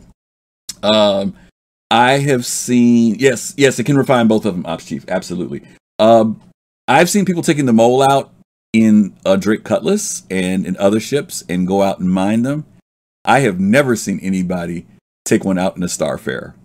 Now, the reason why I'm saying that is because I've always wondered why the Starfarer had that big ramp in the back, right? I mean, I've watched people put all types of stuff in the back of that ship.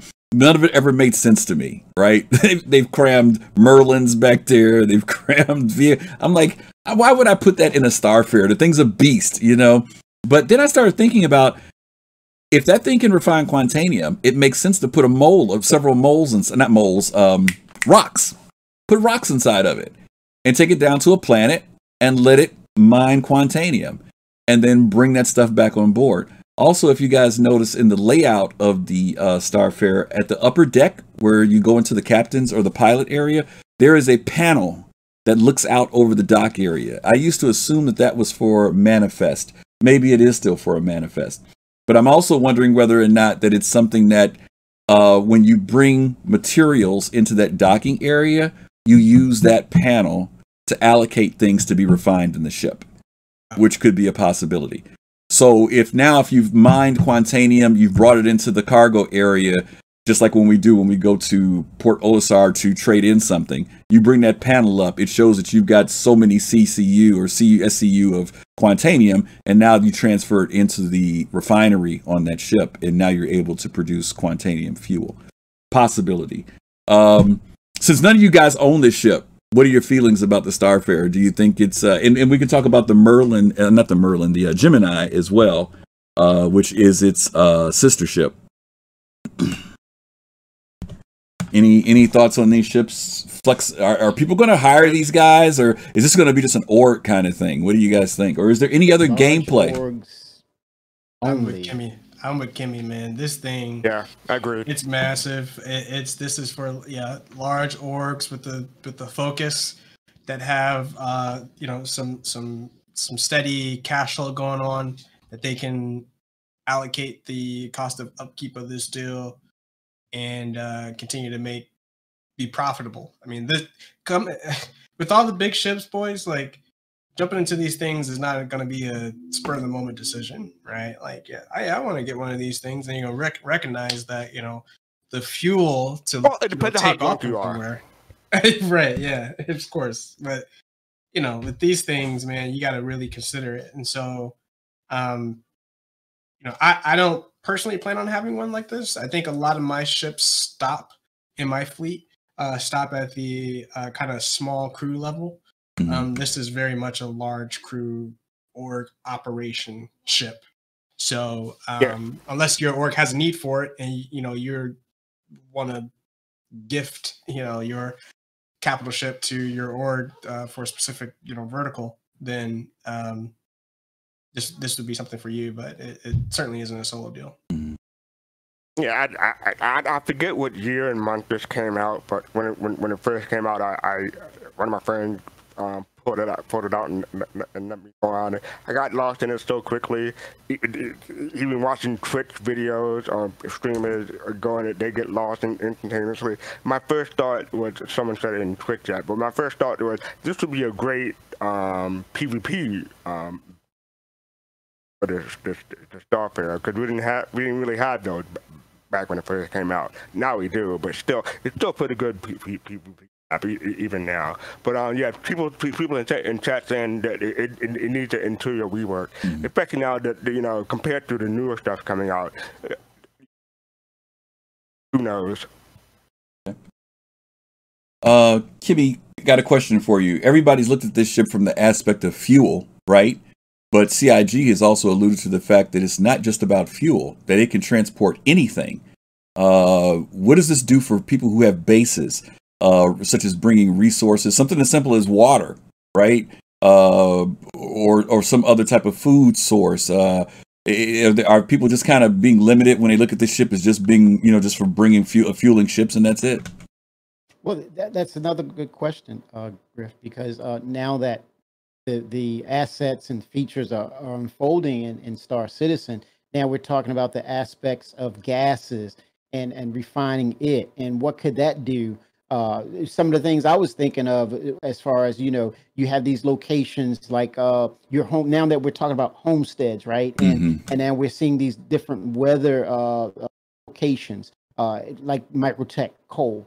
You're not going to sell potentially water to someone that lives in Microtech. Right. They can go outside and dig it up and put it in the cup and go back in the house, and they got water. When you're talking about desert areas, man, this is a game changer. When you're talking about people that by choice or having no choice, they have to be in this desert location, and the Starfarer, it finds a niche where it can bring literally water to a planet, or maybe you have a farm, or you have these plots of lands where maybe you're involved with hydroponics and you have to grow certain items of vegetation. Then there's a niche for that Starfarer to drop water supply, or going to, instead of just fuel. Now you're talking about homesteads that pop up. Now the Starfarer has more of an aspect of filling more roles where you can take water to these homesteads, and then all of a sudden it's not so much of, well, someone's going to blow me up. I'm in a hostile territory, so I need escorts. Whereas you can take the Starfarer to UEE territories and just feed homesteads of just pure water or some other supplies, grain maybe to grow their crops. there's so many aspects opening up with the Starfarer. So yeah, it's a lucrative business, but it's got a lot of overhead. And again, when I first saw it, it intimidated me with the scale. I'm like, what the hell am I going to do with this thing? Yeah. No, it is a big ship, and those are great points, Kimmy, that you bring out. Crutha Solias, thank you for the follow. I'm sorry for butchering your name. I probably said it wrong, but thank you. No, Kimmy's right. This ship has got to be looked at beyond that. Admiral, I saw your question that floated through earlier. Let me give you what I do know about the Gemini. The answer is yes regarding the missile capacity in the front. That is swappable from the gas vent that is normally on the Starfarer. You can swap that out. It does pull gases such as hydrogen or in gas clouds. It also is able to separate them. Hence why we have the different tanks in the back. Of course, they can't be mixed, but you can separate different types of gases into those areas. As you guys know, the Gemini has better defenses in the sense of armament, but it also loses some of its cargo space. That is the difference between that and the standard Starfarer, between the Gemini and the Starfarer. I think the Gemini. I have to go in for a minute. Okay, sure. The Gemini also cost us a little bit more. I don't remember what the price difference was in between the two. I don't know if anybody remembers what the difference was. I put it in Twitch chat. The Starfarer is $300 and the Gemini is $340. Okay, $340. US dollars. Yeah. Fastcard's got to pop out for a little bit. He may make it back before we're done. Is there anything, Fastcard, about this ship that sticks out for you? I know you talked about the fact of the PvP aspect, but in the fact that the land, not for me, that's huge, just big. It's not for me. It's huge. Yeah. And I mean, I'm looking forward to maybe being serviced by it if I ever run out of fuel in the verse. It'll be interesting. Yeah. I will say this about this ship. Yeah, I love this ship. I've memorized it in and out as soon as I got it because I was so fascinated with the size about it. And you're right, for people who don't frequently get on this ship, it is so easy. I'll tell you another thing. Trying to remember where all the component panels on this ship is a monster too. You better have a real good engineer who works on this particular ship. Yeah, you do. And Kimmy's right. This is another one, a ship where you've got to have security. You've got to have people who know what they're doing engineering wise, and you've got to have people who know about fueling the ships. With the gas cloud tech coming in, it'll be really interesting to see if they implement some aspect of gas collection with this ship too. I would love to see that happen with either of those ships, because it will all of a sudden make them practical. I don't know if you've ever tried to fly one of these suckers. It is a beast. This is no joke. I came out of Quantum going to one of those Hurl HLR5s or 4, whatever, one time. And you know how you have to do like that second jump where you go from 100 kilometers out to like 30 kilometers? So I decided to, you're going through an asteroid belt, and I proceeded to head toward this place. And as I tried to slow down, I drifted 10 kilometers past the station. That's how much this thing drifts. This thing and prospectors, they drift like crazy, guys. So I'm telling you now, give yourself plenty of time. I also took about 20 people out one time. We were going to Grimhex because we were going to go party at Grimhex. So we all loaded up in one of these suckers. And I tried to bank and make a turn. I drifted right into an asteroid, killed all 20 people. So that's another thing that I want to warn you about in this sucker. You get a crime stat for that? Dude, listen, asteroid belts are not a friend of the Starfarer, okay? So if your fleet says we're in such and such belt, come give us fuel, don't rush to get there is all I'm telling you, okay? It is a beast. It is a beast to fly. But it's a lot of fun to fly too, because it is really a big ship.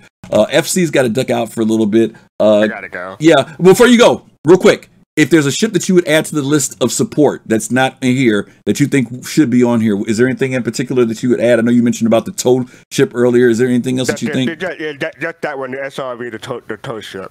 Okay. I mean, you can take people out of our atmosphere, get them out of trouble, and stuff like that. Yeah. Okay. And the Vulcan, we talked about the Vulcan before. Yeah. That one too.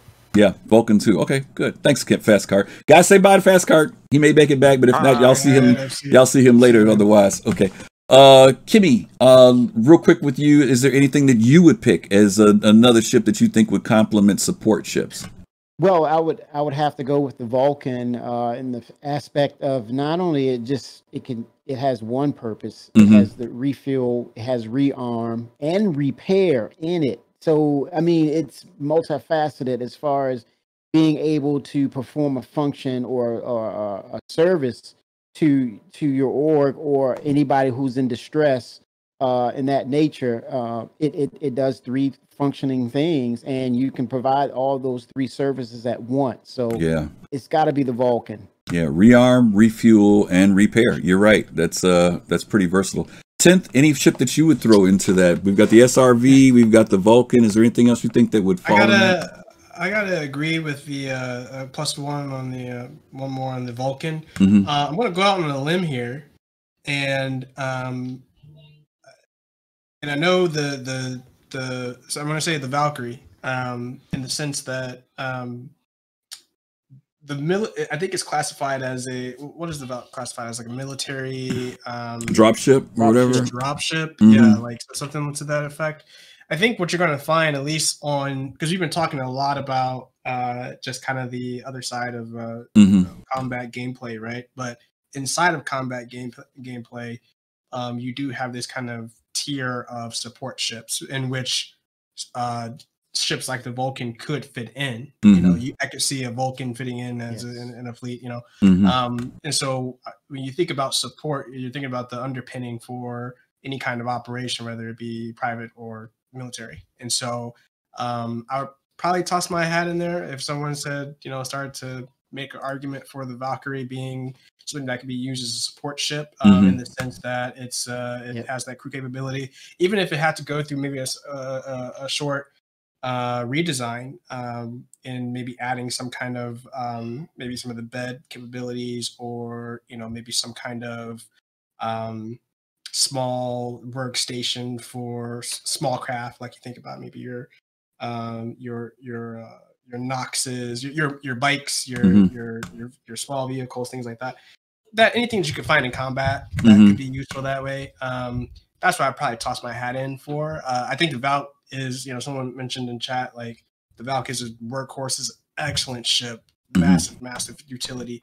But I think if I would have to add to the conversation, it would be the Valk. From a military standpoint, support still be support. Okay.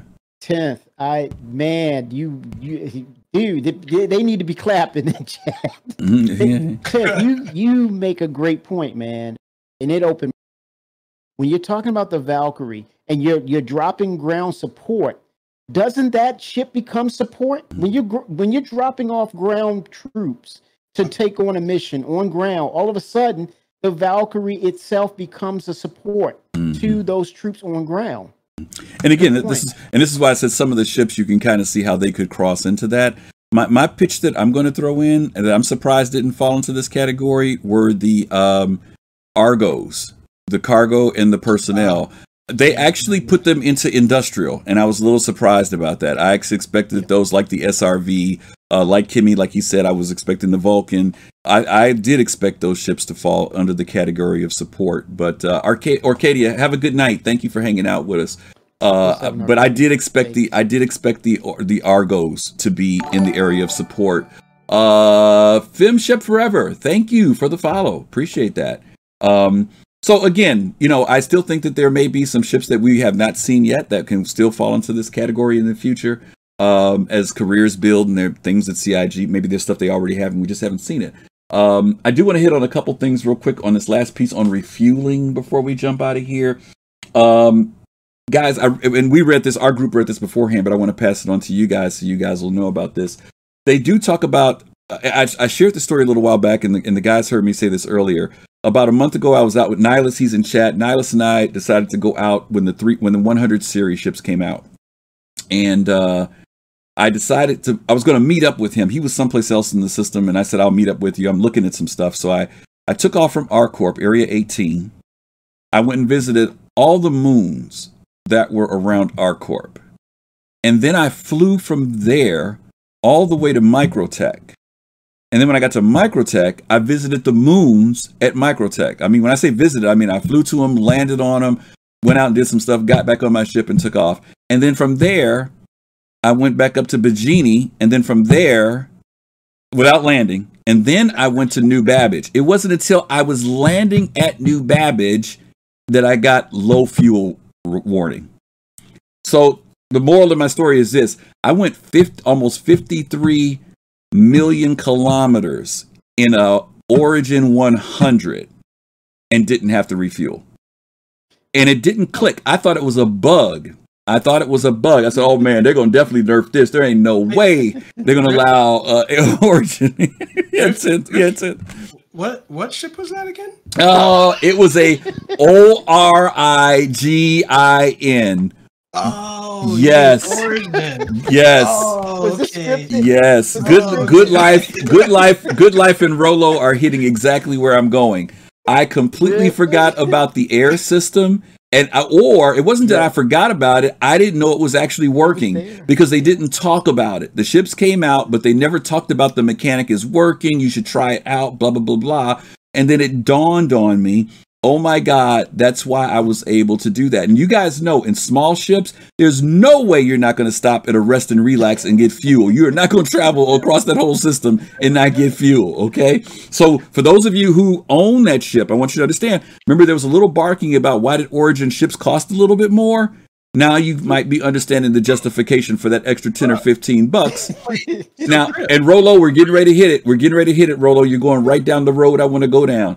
There are 3 ships that have refineries in them. The Air is one of them. The 100 series Origins have a refinery, and it says that those ships can not only refine hydrogen, they also refine other gases as well. The second one is the Freelancer Der. You guys know that's the exploration one. That's why that one can go long range. And then the last one is the Starfarer. So those 3 ships all have refineries in them that allow them to scoop, use gases, and build, and actually have more fuel. Okay, this is the thing I want to read to you guys. That's on that fueling page. Combat ships. Check this out. The in-game equivalent of a carrier-based ship such as a Gladius and a Hornet. These ships will not come, nor do they have the ability for fuel intakes. Now, what they've said is there's 3 different types of ships: ships that don't have fuel intakes, ships that don't have them but have the option to have the component installed, and then ships that actually do have fuel intake. So understand there's 3 different classes. Let's move to the next category, combat long range. These ships are like the Vanguard, the Retaliator. They have intakes as their roles require them to traverse long distances. Exploration ships. These ships have fuel intakes by default. Their very nature dictates that they can travel long distances, well away from the nearest refueling locations. Industrial and transport. Typically, these ships have fuel intakes by default, as again, they are required to travel long distances. Support. Naturally, the Starfarer and most other ships in this career will retain them, as they'll often be expected to execute long distance and extended duration missions. And then the last one is competition ships. These ships vary depending on their type. Some ships, like the Razor, feature technology that allows them to refuel, whereas others, like the M50, deal with this issue differently by having larger fuel tanks. Okay, so Griff. Yeah, buddy. You know that that old saying, art imitates life, right? Mm-hmm, mm-hmm. You know what you were driving, right? Mm-hmm. A hybrid. Yeah, basically. You're right. A hybrid, man. Basically, that you're right. That's actually what it was. When you think about it, right? You get more miles to the gallon, right? That's basically what it was. I'm not. You're right about that. That's awesome. Okay, well, listen, we are going to wrap it up for today. We had a really good discussion on support ships. For those of you who own them, Mad Wolf, dude, thank you for the 100 bits coming in on the final stretch. Mad thank Wolf. You. We appreciate that. Yeah, we just kind of want to tell you guys thank you for being here tonight and hanging out with us and support. We've got a good amount of viewers tonight. It's a Sunday night. You guys could be any place chilling, but you're with us, and we do appreciate that. Kimmy, tell people where they can find you at. Wow. I'm going to be on Twitch, ladies and gentlemen. Just like the name, Kimmy65. I'm streaming. I'm talking about the game. I'm talking about the game mechanics, controller setups, just chatting, man, just having fun and sharing the passion of Star Citizen. Come check me out, Kimmy65. Okay, awesome. And 10th, where can people see you or find you? Yeah, so I don't stream, but I do appear on shows. So you'll find me on Soul Citizens and over at Channel 27 News, which we cover the news in the verse. And that's going to be coming back very shortly. But yeah, Vector 27 is my org, and Channel 27 is kind of a community project there, similar to what we're doing here at Soul Citizens. Griff is on there from time to time, and we're always looking for people to help out. So If you like this, you certainly is one big community. So we appreciate you guys, and thanks for hanging out with us today. Absolutely. And by the way, J2 was here Friday. He hung out with us. Nice. And yeah, he hung out with us and got to, kind of fill us in on what's been going on, because the question did come up like, dude, where you been? He says, we'll be back. We'll be back. So we're looking forward to seeing Channel 27 back in the airwaves, because you guys have your own unique way of giving out Star Citizen news, which is always cool. Want to give you guys a real quick update. This Friday coming up, we will be having our Friday Night Live. But we will not be having Soul Citizens next Sunday. We're taking a week off because IAE kicks off next week. And we really want to be able to allow everybody to kind of take in that week of sales and ships and information. We will be that following Sunday back, which will be the Sunday after Thanksgiving. So we will be back that night. We'll be kind of doing a real big discussion about what we've seen from IAE. Shiver Bathory is going to be back on the show with us to talk about that as well. So you guys know Shiver, he's been a guest here before. And we're going to have a real good time kind of unfolding all of the hopefully surprises that CIG is going to drop on us for their anniversary sale, which we call IAE 2950. So we will look forward to seeing you guys then. In the meantime, I think that is about it. We need to figure out who we want to raid. Fastcard hasn't made it back yet. I was thinking that he might pop his head back in here. But let's see who we can drop in on. Let's go to, let's see. I can talk. Oh boy. There he is. I can talk. We know that. Spoke him up, right? I shouldn't have said anything, right? Kimmy, I should have just. I'm like Beetlejuice. Don't say my name 3 times. Oh God. Oh my it's not God. Candyman.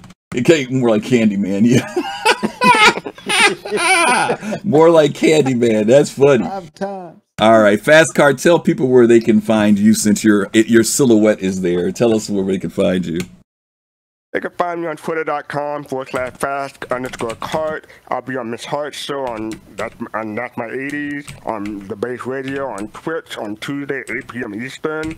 Like I said, we'll be off next week. But I'll be on Table of Horrors on Wednesday and Friday. So check us out there. All right, awesome. We are going to raid Vega SC. Vega SC. Oh, nice. Who says come and hang out. They've got 42 viewers. You guys give a shout, say hello, send some love from Soul Citizens, and check them out and follow them if you see some cool stuff there. Let's see. I think that's it. We won't see you guys. Yeah. I do have one last thing. Make it last. I do want to ask Colossal to give me that layaway plan, please. Zantulo, thanks for the follow. Zantulo, thank you for the follow. All right, guys, we're going to 20th, y'all. Yep. Intergalactic Aerospace Expo, November 20th. Be there. Get those LTIs lined up, those tokens lined up. Support the game, guys. Support what they're doing at CIG. And if you've already got a good fleet and you're happy, just go around and have a good time, enjoy yourselves.